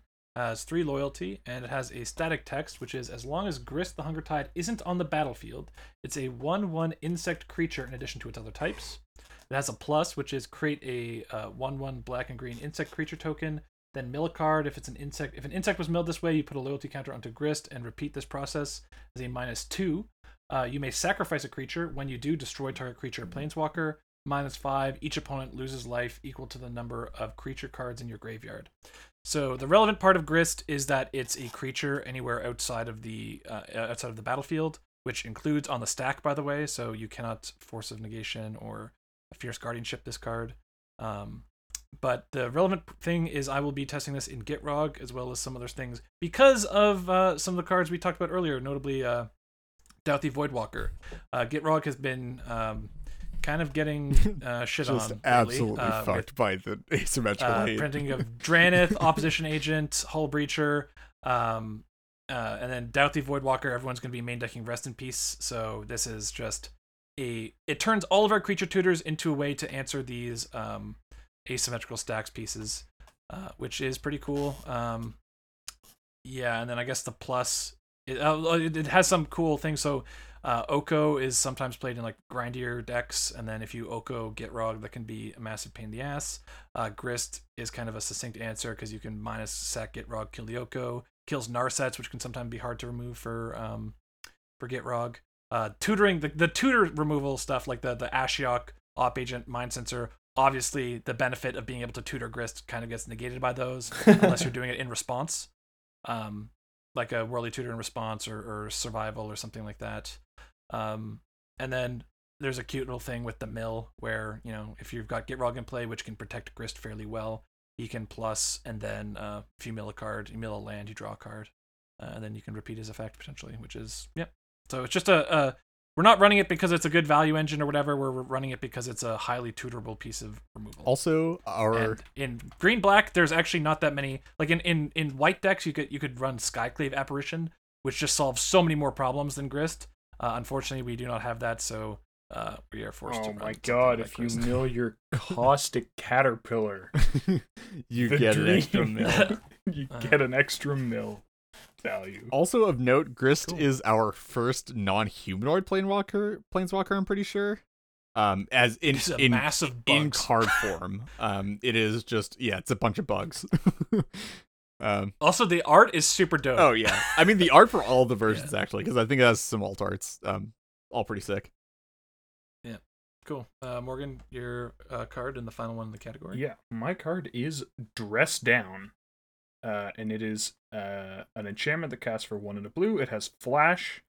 When Dress Down enters the battlefield, draw a card. creatures lose all abilities at the beginning of the end step, sacrifice, dress down. So it's like a 1-turn humility. But it draws a card and it's 2 mana. So like I know we've talked a lot about the meme of like stifle. You can stifle Oracle triggers and Dockside triggers and things like that. And you know, like activations of various commanders.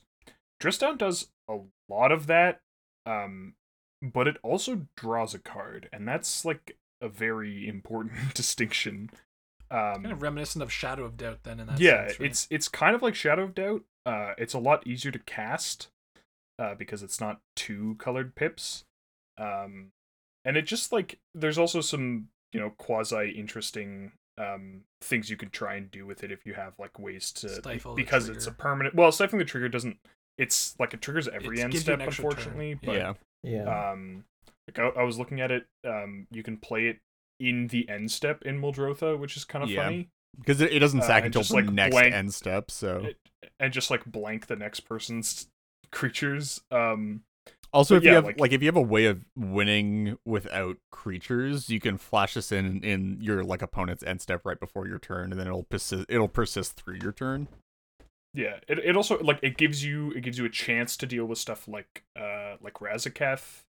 Like obviously it doesn't solve the problem because they still have a Razaketh in play, but you know, they reanimate Razaketh, you play this, then you can try and remove the Razaketh somehow, without them just being able to like tutor answers in response. It deals with Hulk. Yeah, it's just like it's certainly not going to be a staple, but like it's an interesting like I like cards like this where it's like it's slightly less generically useful than like a lot of the interaction that's run, but it has like this added benefit. So if you have a deck that's like trying to solve specific problems and also wants the value of drawing a card, might be one to keep an eye out on. Yeah, I've seen people suggesting this in decks where I don't think it's actually that good. But you know, a lot of the cases where you just brought up are actually pretty interesting. Like I don't think this is like a mono blue staple or anything. Like the fact that it doesn't permanently answer the creature, and then often when you're wanting to answer a creature, it's just not doing anything. It kind of just turns into that like stifle that's drawing a card, and that's It could be oftentimes not what I sort of think mono blue cool wants to in be. like non-Shimmermere Zerd builds. So like if you're just playing like pure Doomsday Zerd, this could be sort of interesting. I guess Yeah, I it could sort of see that. messes with your own Oracle, but I'm assuming you might be able to find ways around that or You stuff. could pile through it. I'm yeah. assuming. It's just like sort of Um, interesting there, and just like something that you can get with a Zerd to deal with a bunch of rule flaws or stacks effects or whatever. Cool. So, and then finally we have our menu covering of some Strixhaven cards. It's sort of like a Strixhaven I know we've had multiple- retrospective rather than a review, since Yeah, we've yeah. had these cards legal for a bit at this point. Exactly. Yeah. We have the hindsight. So all of these have been kind of speculation on what we think how the cards will play out. And the Strixhaven lets us. We've had some experience playing with these cards, so we can actually speak using actual experience, which is awesome. But yeah, we just haven't had the opportunity to talk about Strixhaven that much because of the way our episodes have been scheduled. So, and also like it would be like a mini topic anyway. There's not that much to cover in Strixhaven. But yeah. First up, I guess I'll start first. We've got Flamescroll Celebrant / Revel in Silence. It's a dual face card. So Flamescroll Celebrant 2/1. Basically, the front side is irrelevant. It's except for the fact that it costs for 1 and a red, and then the back side for double white. Your opponents can't cast spells or activate Planeswalker loyalty abilities this turn. Exile Revel in Silence. So it's another silence if you're in Boros colors, but casting for double white, Bit which rough, is but, honestly you know. it's pretty good. I mean, it's fine. I do If you- think it's worth noting that like Flamescroll Celebrant is a hate piece against like certain combos. Yeah. Bomberman, Scepter combos, like Dockside, like Team of Saber-Tooth, Like Emil, MEL or something. whatever. Like so it can be situationally relevant. Yeah. Yeah, I don't know, Reed. You said it's rough because Silence is a playable card in good color decks. Yeah. Which this certainly. The thing is if you're in non-blue and you're in need of protection, Revel in Silence. If you're It's in the colors, is fine. something to Like definitely it's look I at. think you probably just Yeah. go to Granite Abolisher before this, and Granite Abolisher is like already hard enough to cast. So I'm not sure if Yeah, you want it's not this, really- but it's like, yeah. There already are plenty I like- think the different. There are already kind of plenty of creature tutorable silences too. It's just Doesn't really So I fit understand where you're coming like from. Mardu, and that, like, Mardu, I think this there's is a a dis- decent. I get Mardu that like there's a disruptive element to this as well that isn't there with Grand Abolisher, but it's like I which I value. you pretty might highly, have actually. enough. I like personally. Honestly, I think the real comparison is that it's just so much worse than Ranger Captain of Eos. Oh yeah, Yes, yeah, I- it's significantly worse than. I will say that like obviously I've like this in Cole, but that's just because like it's a hate piece that you can stick and then clamp it and get back a silence afterward. Oh, But my like, God, I just realized something. I didn't mention that Esper Sentinel is Ranger Captainable. What am I is. doing? Oh my God. oh yeah, dude, in your Dude, in I your four almost color said- deck, I almost in said your it, and then I was four-color like, deck? you know what? No, I'm just. get cast Ranger Well, we're already Captain in your in Strip 4 color Saver, man. You deck can't go for back. 1 white, and then get your white casting 1 drops for a total of white Yeah. 1 in your 4 color Yeah. sword deck. Dude, just play Jubilation or play Angel of Jubilation. Why not? Okay. Next up, I guess. Sure. Yeah. Culling Ritual. 2 black-green sorcery. Destroy each non-land permanent with converted mana cost, or just mana cost 2 or less. Add a black or green for each permanent destroyed this way. So I think the kind of theorized way of playing this card was to cast a Culling Ritual and then a Mnemonic Betrayal and kind of recast everyone's permanents. The kind of 2 combo, right? I mean, I thought it was with Pier, wasn't it? what Pier and Nas. it honestly like doesn't matter hugely what you're casting off of it as long as you're making some reasonable use Yeah. of the mana. Yeah. Yeah. Like I don't even know how bad it feels to just like wipe everyone's crypts and like wipe everyone's fast mana, slam Thrasios and activate it once or twice, or like slam Thrasios and Timna, or like Yeah, whatever. I've certainly been impressed by I mean, that seeing doesn't Culling seem great. Ritual cast, like when it resolves.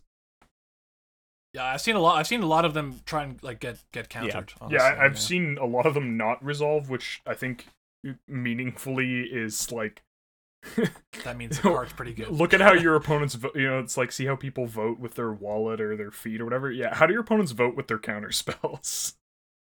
What kind of decks are Um, casting this spell though? A lot of like Like peer Nas, stuff, peer decks, combo Nas decks. decks, yeah. Ikram is on it right now, which is like, you know, I think a lot But of do you people just get to can the point where like do you just get to the point where you have your artifacts and creatures in play and then it's not worth it anymore? 'Cause Well, that deck That's what I was doesn't gonna say. really In play green, a it lot. can be a problem. It yeah. like specifically Ikram, which a lot of people would place in like probably top 3 decks in the format right now, doesn't really play a lot of stuff that it actually cares about going away, especially if this is resolving.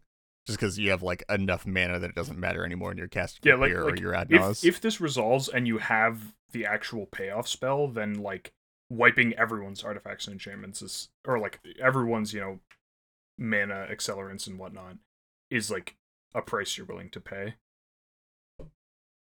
Yeah, Yeah. and sometimes it can clear the like stacks effects that might be hindering you, like Yeah. null rods. I mean, or it's something. certainly difficult to cast this Troops. under a Null Rod, considering it's 4 mana, and you're not guaranteed to have the mana to actually cast it if something's messing with your mana. But like when you can, it's certainly a great way to like unlock a bunch more mana, right? Oh yeah. yeah. I think card is clearly powerful, but you don't. It's not like a green black staple. Like I know we had discussed this in Gitrog a bit.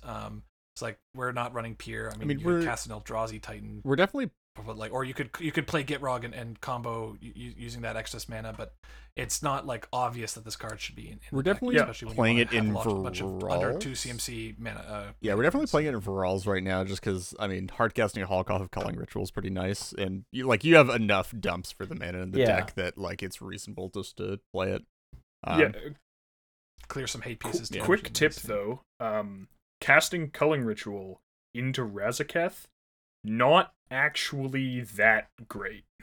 I've seen a lot of people suggest that one. I've got all my 3 CMC creatures out though. I'm not saying it'll never work. Yeah. Cool. Next, we've got Witherbloom Apprentice. We do. Sure. It's yours. So, Witherbloom Apprentice is a 2/2 human druid that casts for a green and a black, and it has Magecraft. Whenever you cast or copy an instant or sorcery spell, each opponent loses 1 life and you gain 1 life. So, like, if you think about it, right, over the course of a game, this could be draining your opponents for, like, 10 plus life, just, like, really putting pressure on their noses, and... Yeah, basically 2 CMC gutter snipe, dude. Yeah, so... Huge. I mean, so over the course of the game after you cast this, I can imagine it just killing people off of casting spells, right? Yeah, so... absolutely. Flusterstorm, huge. So, obviously, Actually huge, though. The thing with this card is that it combos with Chain of Smog. Chain of Smog is target player discards 2 cards, then they may copy the spell. And unlike all the other chain cards, there's no cost to copying the spell, so you can just target yourself and then just keep copying it. You have no cards in hand, doesn't matter, keep copying it. And since Witherbloom Apprentice triggers on the copy, you kill your opponents by draining them out. This combo has been compared to a lot of things, many of which I would say are Golgari wildly, Thoracle, wildly inappropriate. Golgari. I'd say bro. probably It just makes sense. Thoracle Consult is an A plus B. This is an A plus B. probably the closest Easy. comparison I'd Therefore. say is Bomberman. I was gonna say, yeah, Bomberman is really close because it wrecks your hand. I mean, it's super they're both interactable, 4 yeah. CMC. They both just absolutely wreck your hand. Like, But the one thing is actually Bomberman is actually more resilient than Witherbloom Apprentice because it can't. You can restart it if there's a counter spell on your LEDs, right? If you have enough mana. Witherbloom Apprentice, you can't. Yeah, if they wait till you're hellbent and then they counter your Chain of Smog, you're SOL. yeah, like there's not really a way in Bomberman that you wind up with both pieces and your entire hand in the graveyard. And like, yeah, you can play through, if they try and counter the LED, you can play through that with extra mana, which like often they're forced to just because it's hard to counter creature spells. Also, in terms of the removal that Witherbloom Apprentice dies to, there's actually like not a lot. Freaking everything. There's not a lot that kills Auriok Salvagers. When compared and there's to not a Witherbloom lot Apprentice, that doesn't kill Witherbloom Apprentice. Yeah. Yeah. So Also, it's super vulnerable to all kinds of I guess it's not the copies of dodge. Like if you develop the Witherbloom Apprentice and try and Chain of Smog in the same turn, it's weak to Rule of Laws. It's weak to all kinds of it's like weak to basically every form of counter magic. It dies to Deflecting Swat and Misdirection. It's a super It's actually combo. it's actually insanely good to have a Deflecting Swat versus this combo because you both take one opponent completely out of the game and then you just double discard another also opponent. mind rot an opponent Yeah. for value. Yeah. I think that this combo should not be played. also this is, if you have more life than your opponents, you can actually just win the game on the spot if you have a way to stop the combo. Because you just wait for your opponents to... Like, you wait for your opponents who aren't playing Wither Chain to die, and then stop the Wither Chain, and then it's you versus an opponent with no cards in hand. Yeah, and then also both halves of the combo are kind of just crap cards. Yeah, so I mean, this is like one of the things though that people were talking about Flusterstorm was that like Chain of Smog isn't actually terrible in Gitrog Monster because it is technically No, it is. It's technically a discard outlet for the deck. Not really. It doesn't. You can't actually loop it without running into slow play. Sure, but I mean, it's like, so I think the one place that I've sort of liked Witherbloom though is like in decks that like in low color green black decks that like just need a second win, which is not a lot. Is there even one example? Yeah, not really. I mean, the other briefly considered it for Muldrotha, where like, the downside is somewhat negated, but the other sort of place for it is that like reasonably you can play this in like non-blue Adnaz lists where you like don't have good compact post-Naz combos to actually win the game, and like it's the sort of like the risk of doing it post-Naz is sort of mitigated because most people would just counter the Adnaz. So like you're only I think that's really the only dead legitimate example. Yeah. I mean, okay, I do also have to say, like, it is a 2-card 4-mana combo. Yeah. Like there is a floor. It's obviously like a very vulnerable combo, and like getting stopped is worse than it is with a lot of other combos. But like there is a floor on on how bad a 2-mana A+B, especially one that doesn't require activating any abilities, can be. Yeah. Yeah, In terms of combos that if your opponents are completely tapped out and have no interaction at all in their hand, the mana efficiency is nice, but otherwise I think it's just terrible. It's definitely one of the best combos that I'm never going to play. Yep. And with that, yeah. this is actually, also a Morgan. You can. This was your card you want to talk Yeah, about as well. yeah. So this is a different card with Magecraft. It's Stormkiln Artist. It's a it's a 2/2 dwarf shaman, casts for 3 and a red. Stormkiln Artist gets +1/+0 for each artifact you control, and Magecraft, whenever you cast or copy an instant or sorcery spell, create a treasure token. So this is like a lot of mana to get online and get going, but once you do, my goodness, is that a very powerful effect. Like, it's a colored Helm of Awakening at the very, like, one-sided colored Helm of Awakening at the very worst, and then when you're just banking the treasures because like you don't need them, it gets insane. If you have anything that copies spells, that could be Flusterstorm, that could be like some, potentially like a Krark, or like I've been playing it in Calamax, then like it just starts to get out of control unbelievably quickly. And like, even though that deck isn't actually playing a huge number of artifacts, or the version I was on wasn't, like I think I was on like 8, there were a bunch of times where like I just have Stormkiln Artist and then I'd attack with it, and then someone would be like, how much am I taking? I'd be like, 9? Yeah, like, just a bunch. it's just a whole bunch.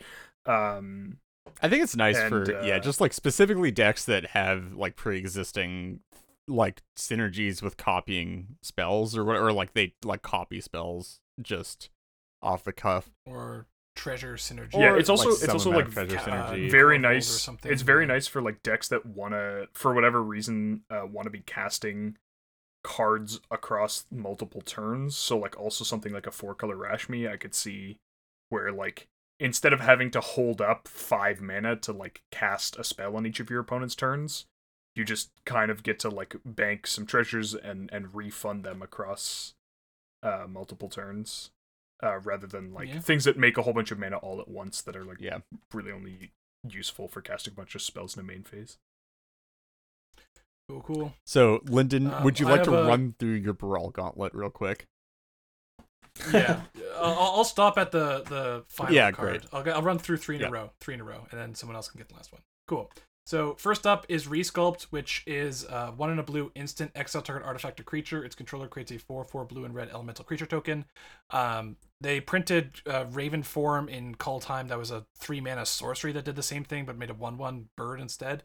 The ability to remove artifacts and or creatures, specifically artifacts in mono blue, is actually kind of lacking, and this is a really nice tool. So played in Baral. I also have been just slamming it in like all kinds of different mono blue decks because there's actually lots of artifacts that can stop you, and you just have a difficult time removing them outside of bounce. And a permanent way to remove them is nice. Next, Archmage Emeritus. For 2 and double blue, it's a 2/2 human wizard with Magecraft. Whenever you cast or copy an instant or sorcery spell, draw a card. This card has been insane in Baral, but also in other decks that I've been looking at and brewing. It's the card advantage that this thing generates is almost unparalleled. I think if you can make this thing work, I am manually drawing through my entire deck to get a Thassa's Oracle using this card. I've done that multiple times. It's insane, and then sometimes the win condition is literally you're getting decked by your Emeritus because it's not a May.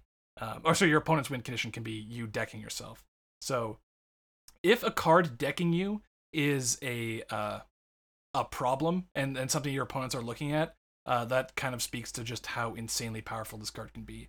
And then I guess Morgan, Reed, you guys have played against me with Emeritus. How does it feel to see an Emeritus on the opposing side? Usually pretty bad. Yeah, I mean, but I feel like it's better than Rashmi. The true demonstration of its absurd draw power is that I was playing a game with on Team Turn 3 with Reed and Pongo, and there were just a bunch of rule of laws in play, and I was playing Orvar, so I was dead in the water. We all knew we were going to die to Pongo eventually. So I went like, I wonder if with Orvar and Archmage Emeritus, under a rule of law, I can deck myself before he kills me. And the answer was absolutely I could. Like, I was like just drawing it draws so many cards so easily. It's just a meet your this, mono blue there's memes overlord about stable. Yeah, there's memes about blue ad nauseum. Oh, it's recurring insight, blah blah blah, different things. The real blue ad nauseum is Archmage Emeritus and Flusterstorm. Yeah, wow. Yeah. The key to me drawing my deck several times has been Archmage Emeritus, Flusterstorm, draw a bunch of cards, then remand my Flusterstorm to my hand, and then Flusterstorm again. It's like, And the copies are all like half blue ad eluding nauseam. through Baral because one copy, like one counters the other, and then yeah. Oh yeah, it's dope. Okay. Next card is Solve the Equation. So for 2 and a blue sorcery, search your library for an instant or sorcery card, reveal it, put it into your hand, then shuffle. So this card is just really freaking good. Not just in Brawl, but in all sorts of mono blue decks. The one thing that's interesting is I think people are maybe overvaluing Spellseeker unless you're taking advantage of the body or like the fact that it's like tutorable or a wizard somehow. I've seen decks still clinging onto Spellseeker but not running Solve the Equation, and that's just not correct in my opinion. The cards serve, like, at base, Solve the Equation is a better card for its mana cost and effect. But then if you want to take advantage of what Spellseeker is doing, then obviously Spellseeker comes out. But definitely look at, if you're running Spellseeker or you're looking for more tutors, look at Solve the Equation and see how it fits into your deck. This card is just excellent. Yeah, and it finds Step Through, which finds Spellseeker. Yes, so it definitely does find Step Through. Yeah. Yeah. Emeritus is like one of the biggest reasons why you'd run like Step Through or Vidalcan Aether Mage. This card is just, I'll tutor for this card all day, every day. It's insane. And then, yeah. Cool. Next up, we have I think final one. Yep. I think that this card is like of the 3 mana like type restricted reveal tutor sorceries. I think that this one's probably the best. Oh yeah. So between like Idyllic Tutor and Fabricate and like that sort of stuff, I think that this card is like just so much more flexible than either of those, and those are both cards that have historically seen play in like the low color decks that care about that permanent type, and mono, or like that card type, and mono blue decks, as a general rule, tend to care about instants and sorceries. Cool. Our final card, whoever takes it first gets it. Yeah, so this is the one that like has sort of had the most discussion going around it from Strixhaven, I'd say. This is Wandering Archaic, 5 mana for 4/4 creature avatar. Whenever an opponent casts an instant or sorcery spell, they may pay 2. If they don't, you copy that spell, or you may copy that spell rather, and then you may choose new targets for this copy. It's also technically a flip card with an instant sorcery, or sorcery on the backside. Doesn't actually matter. It's bad. It's like some bad group hug sorcery. I've cast it once. Yeah, in it's Brawl. bad. Yeah. And I whiffed. So this one is sort of interesting in that, like, it was, when it was first spoiled, there was a lot of discussion around like whether or not it's actually good enough to see play in a lot of decks. The fact that it's 5 mana definitely sets it back a fair amount. But I mean, it being a creature, you can tutor for it in a lot of green decks. It's like asymmetrical. You don't like, there's no deck building restriction to having it in your deck.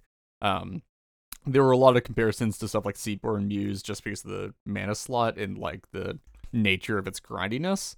I think the main arguments were between like whether or not it would actually be a relevant enough ability, because obviously the whole thing is that it's a one-sided like double Thorn of Amethyst until it's not, like until somebody casts something that gets by it or something like that.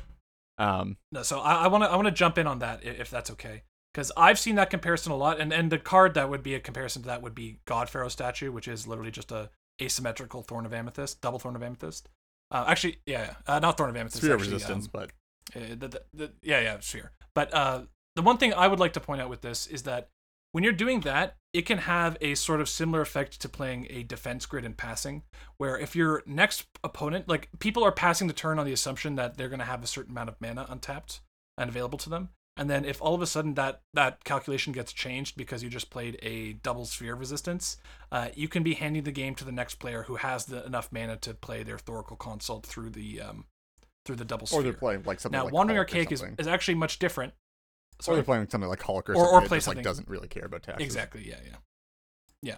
Now the Wandering Archaic is actually and so then tapping out for something like that would not be advisable, because then you're becoming the solo player who's reliant on doing that, on interacting. Now Wandering Archaic is actually much different because it is optional. So and you get to control how things are being copied. So you're always going to be taxing the player who's trying to win, and not just taxing them, but you are going to be being a boon to the other players who are trying to interact. This so is you the can other actually side. assist the interaction. This is the other side of the argument, which is that the idea is that Wandering Archaic taxes the player attempting to win and then doubles up on the interaction that's interacting with them. It's sort of like how like Trinosphere works in Urza, where Trinosphere is on and it's on and it's on while you're casting your tutor and then like your whatever ritual that gets by it, and then like your 2 win pieces, and then it's off as soon as like anybody has time to interact with you. So like it's your stuff's 3 mana, that one's 3 mana, that one's 3 mana, that one's 3 mana. If you've like spent 12 mana to cast your like 1 CMC combo pieces, and then it's off and everybody else can cast interaction without paying for the Trinosphere. Like Wandering Archaic has a very similar thing going with it, where it's like, yeah, it's on for you all the time as the person trying to win, and then it's both off and is actually like doubling down on the amount of interaction coming your way when somebody is trying to interact with you. So yeah, I think the comparison to Seedborn Muse is maybe not doing it justice, because Seedborn Muse is kind of a much stronger card. But the effect that it can have of you get to play your threat, develop it, and then also be able to interact or hold up mana on your opponent's turn. Well, you're not actually holding up mana using the Wandering Archaic. You do get to contribute towards stopping your opponent. So it is a somewhat reasonable threat to tap out and play for, with the exception that people might want to counter it. Wandering Archaic, I've been impressed when I see it in games so far. Oh, I definitely haven't. Oh, really? Yeah, no, I like wasn't super high on the card to begin with, and I don't think, I'm not gonna say I've gone down on it, but I've seen it go to a lot of effort. It's obviously like has an enormous Gilded Drake me painted on it. Yeah. Yeah. It just there's like a lot of things that can go wrong when you play that card, and like it's a 5 mana card that doesn't do anything until your opponents decide to let it do something. Yeah. Well, I mean, there's I definitely think your there's opponent's definitely deciding to let it do there's something. definitely issues with it that's not a quite that I've fair seen, characterization, like versus decks that don't necessarily leverage instant and sorceries particularly well and are doing like a lot of like artifact or creature based stuff instead. Where like if you're winning with primarily creatures, like Wandering Archaic doesn't really help with that much, aside from like sometimes doubling up on interaction.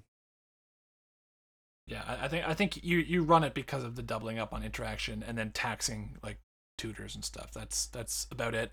I think it plays a lot better when you actually do have counter spells that you can use to potentially, stop Gilded Drakes, and then if your opponent's trying to fight back, you can get that tax effect. But yeah, it's not like a flawless card. It's definitely got problems. But I've been impressed. I don't know how to. I think it's decent. I don't think it's like all-star is how I'd put it. Cool. So that does it for our 2 set discussions, not reviews. Yeah, definitely. Sorry, huge. I think I missed the discussion. Is the only reason we're calling them set discussions and not set reviews because we said we weren't doing set reviews anymore? Correct. Basically, yeah. But don't call us that. All right, that's fine. I just wanted to make sure I was on the same page as everyone else. The first thing that happened this episode was Lyndon called us out.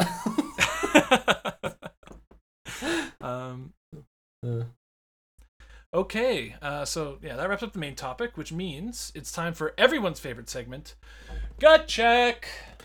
Good shit. Yeah, check. Gotcha. Loving the energy as always, Morgan. Everyone showed up. Yeah. So this week's Gut Check is for each other person. You need to say what deck feels the most theirs, right? Like when you think of them, what or when you're thinking about the other members of the podcast, what deck is theirs? Yeah. So it's Lyndon Muldrotha, Morgan Hulk, and Do we have to say? Is it like White is it like a taking from you. named deck? What do you mean? Like The commanders? like commanders Plus strategy, name? like named list. I was gonna do for myself. I was gonna do commanders / like named Okay, deck, all right, cool, or cool, like it cool, doesn't cool. like Yeah, strategy kind of thing. Yeah. Okay. I can confirm we have not done this one yet. Okay. So I've got mine, and I think they're the same as Matt's. I think we all might have the same ones, but Rut-row. that's fine. I got mine locked in. I think. These are tricky questions. Some of these are tricky. Some of them not so much. But Ready. Okay, so after some deliberation, everyone's got their their choices. So I'll start. My choice for Matt is Mono Blue Teferi. Obviously, he played Teferi for so long. And one of the first decks I ever saw him play was Mono Blue Tron, which kind of feels like thematic to Mono Blue Teferi. The natural progression Yeah, into commander. Yeah. Reed, I'm very tempted to say Varol's Hulk, but I think it's just got to be Shuffle Hulk. Yeah, you just that just screams you to me. And then for Morgan, it would be Muldrotha. interesting. Yeah, it was between Muldrotha or Maresil, but Maresil's your casual deck, and I just thought I'd stick with the CDH theme. I guess that's fair. Yeah. Okay, Matt, you're up. Sure. Well, for Lyndon, you guessed it. I put Godo. I'm just kidding. I put Gitrog. Classic Lyndon staple. Yeah. But you know what? You've been talking about other decks recently, and I'm proud of your transition. You know. Yeah. Just kidding. So for Morgan, I have Muldrotha as well, but I would rather put Cats because I feel like Cats is more like your version of Cats is like gonna be the best one. So I think that makes you kind of own that. And then yeah, Reed, I had Shuffle Hulk. Without a question. Nice. Yeah, it's just the one. Yeah, so I had Lyndon on Gitrog, obviously. Matt, I actually had on Thras Bruce. I felt like you were having a lot more fun with Thras Bruce than like any of the Mono Blue stuff that you had played. And for as long as I've known you anyway, you played it for probably the most out of anybody. And for Morgan, I think I would actually split between like the current Morgan deck, which is Muldrotha, and what I think is overall. So Wait, what? That's the current me deck? yes, Yo. Because I played like 3 games because you with played it last recently. night. no, Yeah, so yeah. I'm actually gonna say like I'll say the overall Morgan deck. I think it was I'll probably say Kess. You know what, man? I don't know. You may have played that deck. I don't know. And, like, really I think tuned that's it, like the. It doesn't scream, but I don't think that really matches your personality or like how I think I you as a agree. player. I agree wholeheartedly. I don't know. I still sort of internally think of Morgan as a Kess player, IMO, which is a player that is very You should take offense to that one. conservative in when they hold up interaction and is very easy to bully and likes to yell at me when I make his life hard by sandbagging. And that just screams Kess to me. Dude, I remember the exact moment that Morgan decided he was going to make Kess, actually. It was I don't. in the car, driving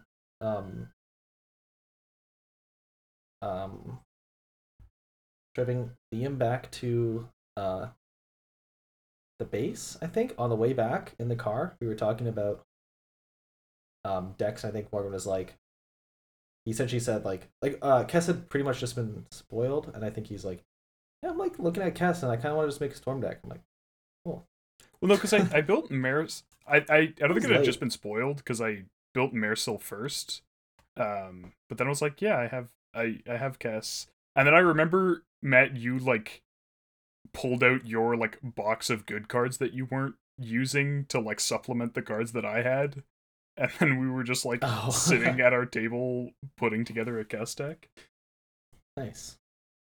I was tempted to say Marisol because I think Morgan answered this because this is what I felt to be true. I don't know if this is actually true. If Marisol was like was more competitive, would you be playing Marisol in CDH? 'Cause I feel like the grindy playstyle and just absolute misery that you inflict on your opponents. I think that like if Marisol was more competitive, it would not be in the way that Marisol is like. I have it the built way that in you like to play casual. Marisol. I do see how like picking Muldrotha for me is like the whole like inevitability aspect. But I think that like that is a thing. I feel like that's a thing that I care about more in casual than I do in competitive. If Daxos were playable in CDH, Absolutely. would you play Dax? Okay. Well, so I guess now here I have to come in and shake things up. So I'm excited. for Lyndon, I put Anafenza. And the reason I did that, the reason I did that is because I think that you really enjoy the like one of the things in your decks is like the challenge of internal tension is something that you like actively sort of like seek out, and you try and find and optimize these decks that are like, I'm playing stuff that ostensibly interferes with me, but you know, it's worth it because of these reasons and I can play around it in these ways. Plus it captures your spirit as just the dirtiest metagaming scumbag on the planet. Mr. I didn't put Reverent Silence in to counter your Daxos enchantment deck. You know, that's Anafenza's just I bad in truly spirit. didn't. I truly didn't. But I just didn't know better. For Matt, I've got a bit of an oddball, which is Elsha. And Nice. I think that like that kind of commander that's like both value engine and combo piece is something that I sort of associate with you and the way you've played. Like that was true to an extent of Teferi. It's obviously true in your like infinite mana combo sporting Thrasios deck. And I feel like of all the decks I've ever seen you play, Elsha was the one that you were most disappointed that like you couldn't really make work very well. Yeah, Elsha was like so nice on paper, man. Yeah, it has everything. Yeah, exactly. And then I activated top and saw 3 lands too many times. And then Reed, you get Shuffle Hulk. Yeah. Sorry. Shovel, it was custom built to represent me. I'm sorry.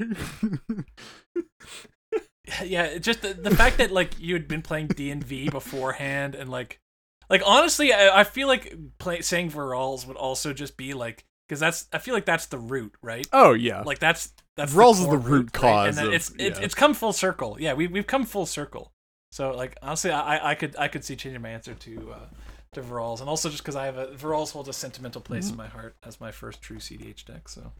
I guess honestly, one thing I actually want to say before we kind of close out the show is give what does anyone think that like one of these answers actually represents them the best, or have they changed their view, or like did someone not say something that they think is actually true to them? Because I think after Morgan said Anafenza, I think that pick is actually top tier.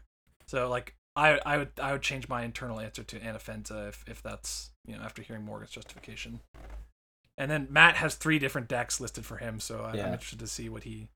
I want to be known for natural ordering and exclamation, so Reed wins. Yep. I knew it. I knew it. Reed, you have Shuffle Hulk, Yep. Shuffle Hulk. Definitely do. Which one? I think anybody that's known me for any period of time just knows that like it Shovel Hulk fully represents what I'm about. That deck was, Honestly, yeah. when Lyndon said Shovel Hulk, I considered just before Matt or I had even said anything, just filling in the table with Shovel Hulk. Like I just made a little table to track our answers for when we do like when we actually release the episode. And I was like, yeah, we all know what's gonna happen here. And Morgan, what about you? I don't know. I like think Curveball us, and it's really Hullen. honestly it might be. I was also considering like just like Teamer in general. I feel like it's an I ongoing actually, like, passion. It's not I've- Teamer. I've- That's I've, just a like, meme. This question has been posed to me a few times and in a few different ways, and like particularly recently when I haven't played, like there was a long time where like Kess was the deck I'd played more than anything else by like a hugely wide margin. But now that I like haven't played it really as much in the last 2 years, I actually don't know. Like I see why you guys said He's a lost soul. I see why you Who guys am said I? Muldrotha, because like there is that element of like me and inevitability, and some of that's like that's captured even when I don't play decks with it. I think I capture that in the way that I play a little bit. It's also the deck that kind of like got your name out, I think. A little bit. Yeah. But like obviously it's not a deck that I've played nearly as much as like some other things. And yeah, I don't know. I really don't. It also just highlights that, you know, sometimes Morgan is just a Timmy at heart and wants to play big creatures. Yeah. And Reed is the exact opposite. And just likes winning. And Reed's the worst. They need a psychographic profile for being the worst. Yeah. Well, that about wraps it up for this episode. If you guys would like to reach out to us with any questions, comments, or concerns, you can contact us on Twitter at IntoNorthPod, via our email intonorthpodcast@gmail.com, or on our Discord server, the invite link for which can be found in the description for this episode. Next, special thanks to all of our patrons who help cover the expenses for our show and allow us to work towards improving the quality of the podcast. If you too would like to become a patron, we are at patreon.com/IntoNorthPodcast. Another way you can support us is via our TCG Player affiliate link. So anytime you want to purchase something from TCG Player, if you use our affiliate link, which is in the podcast/YouTube description, a portion of your purchase goes towards supporting the podcast. So please do go bookmark it or something. It does help. And thank you as always to the band Vox Cadre for our lovely podcast music, to Nate Slover for our equally lovely podcast logo, and to our video editor Manta Ray Hat. The next episode will be out in 2 weeks. Until then, see you. Wow. Peace.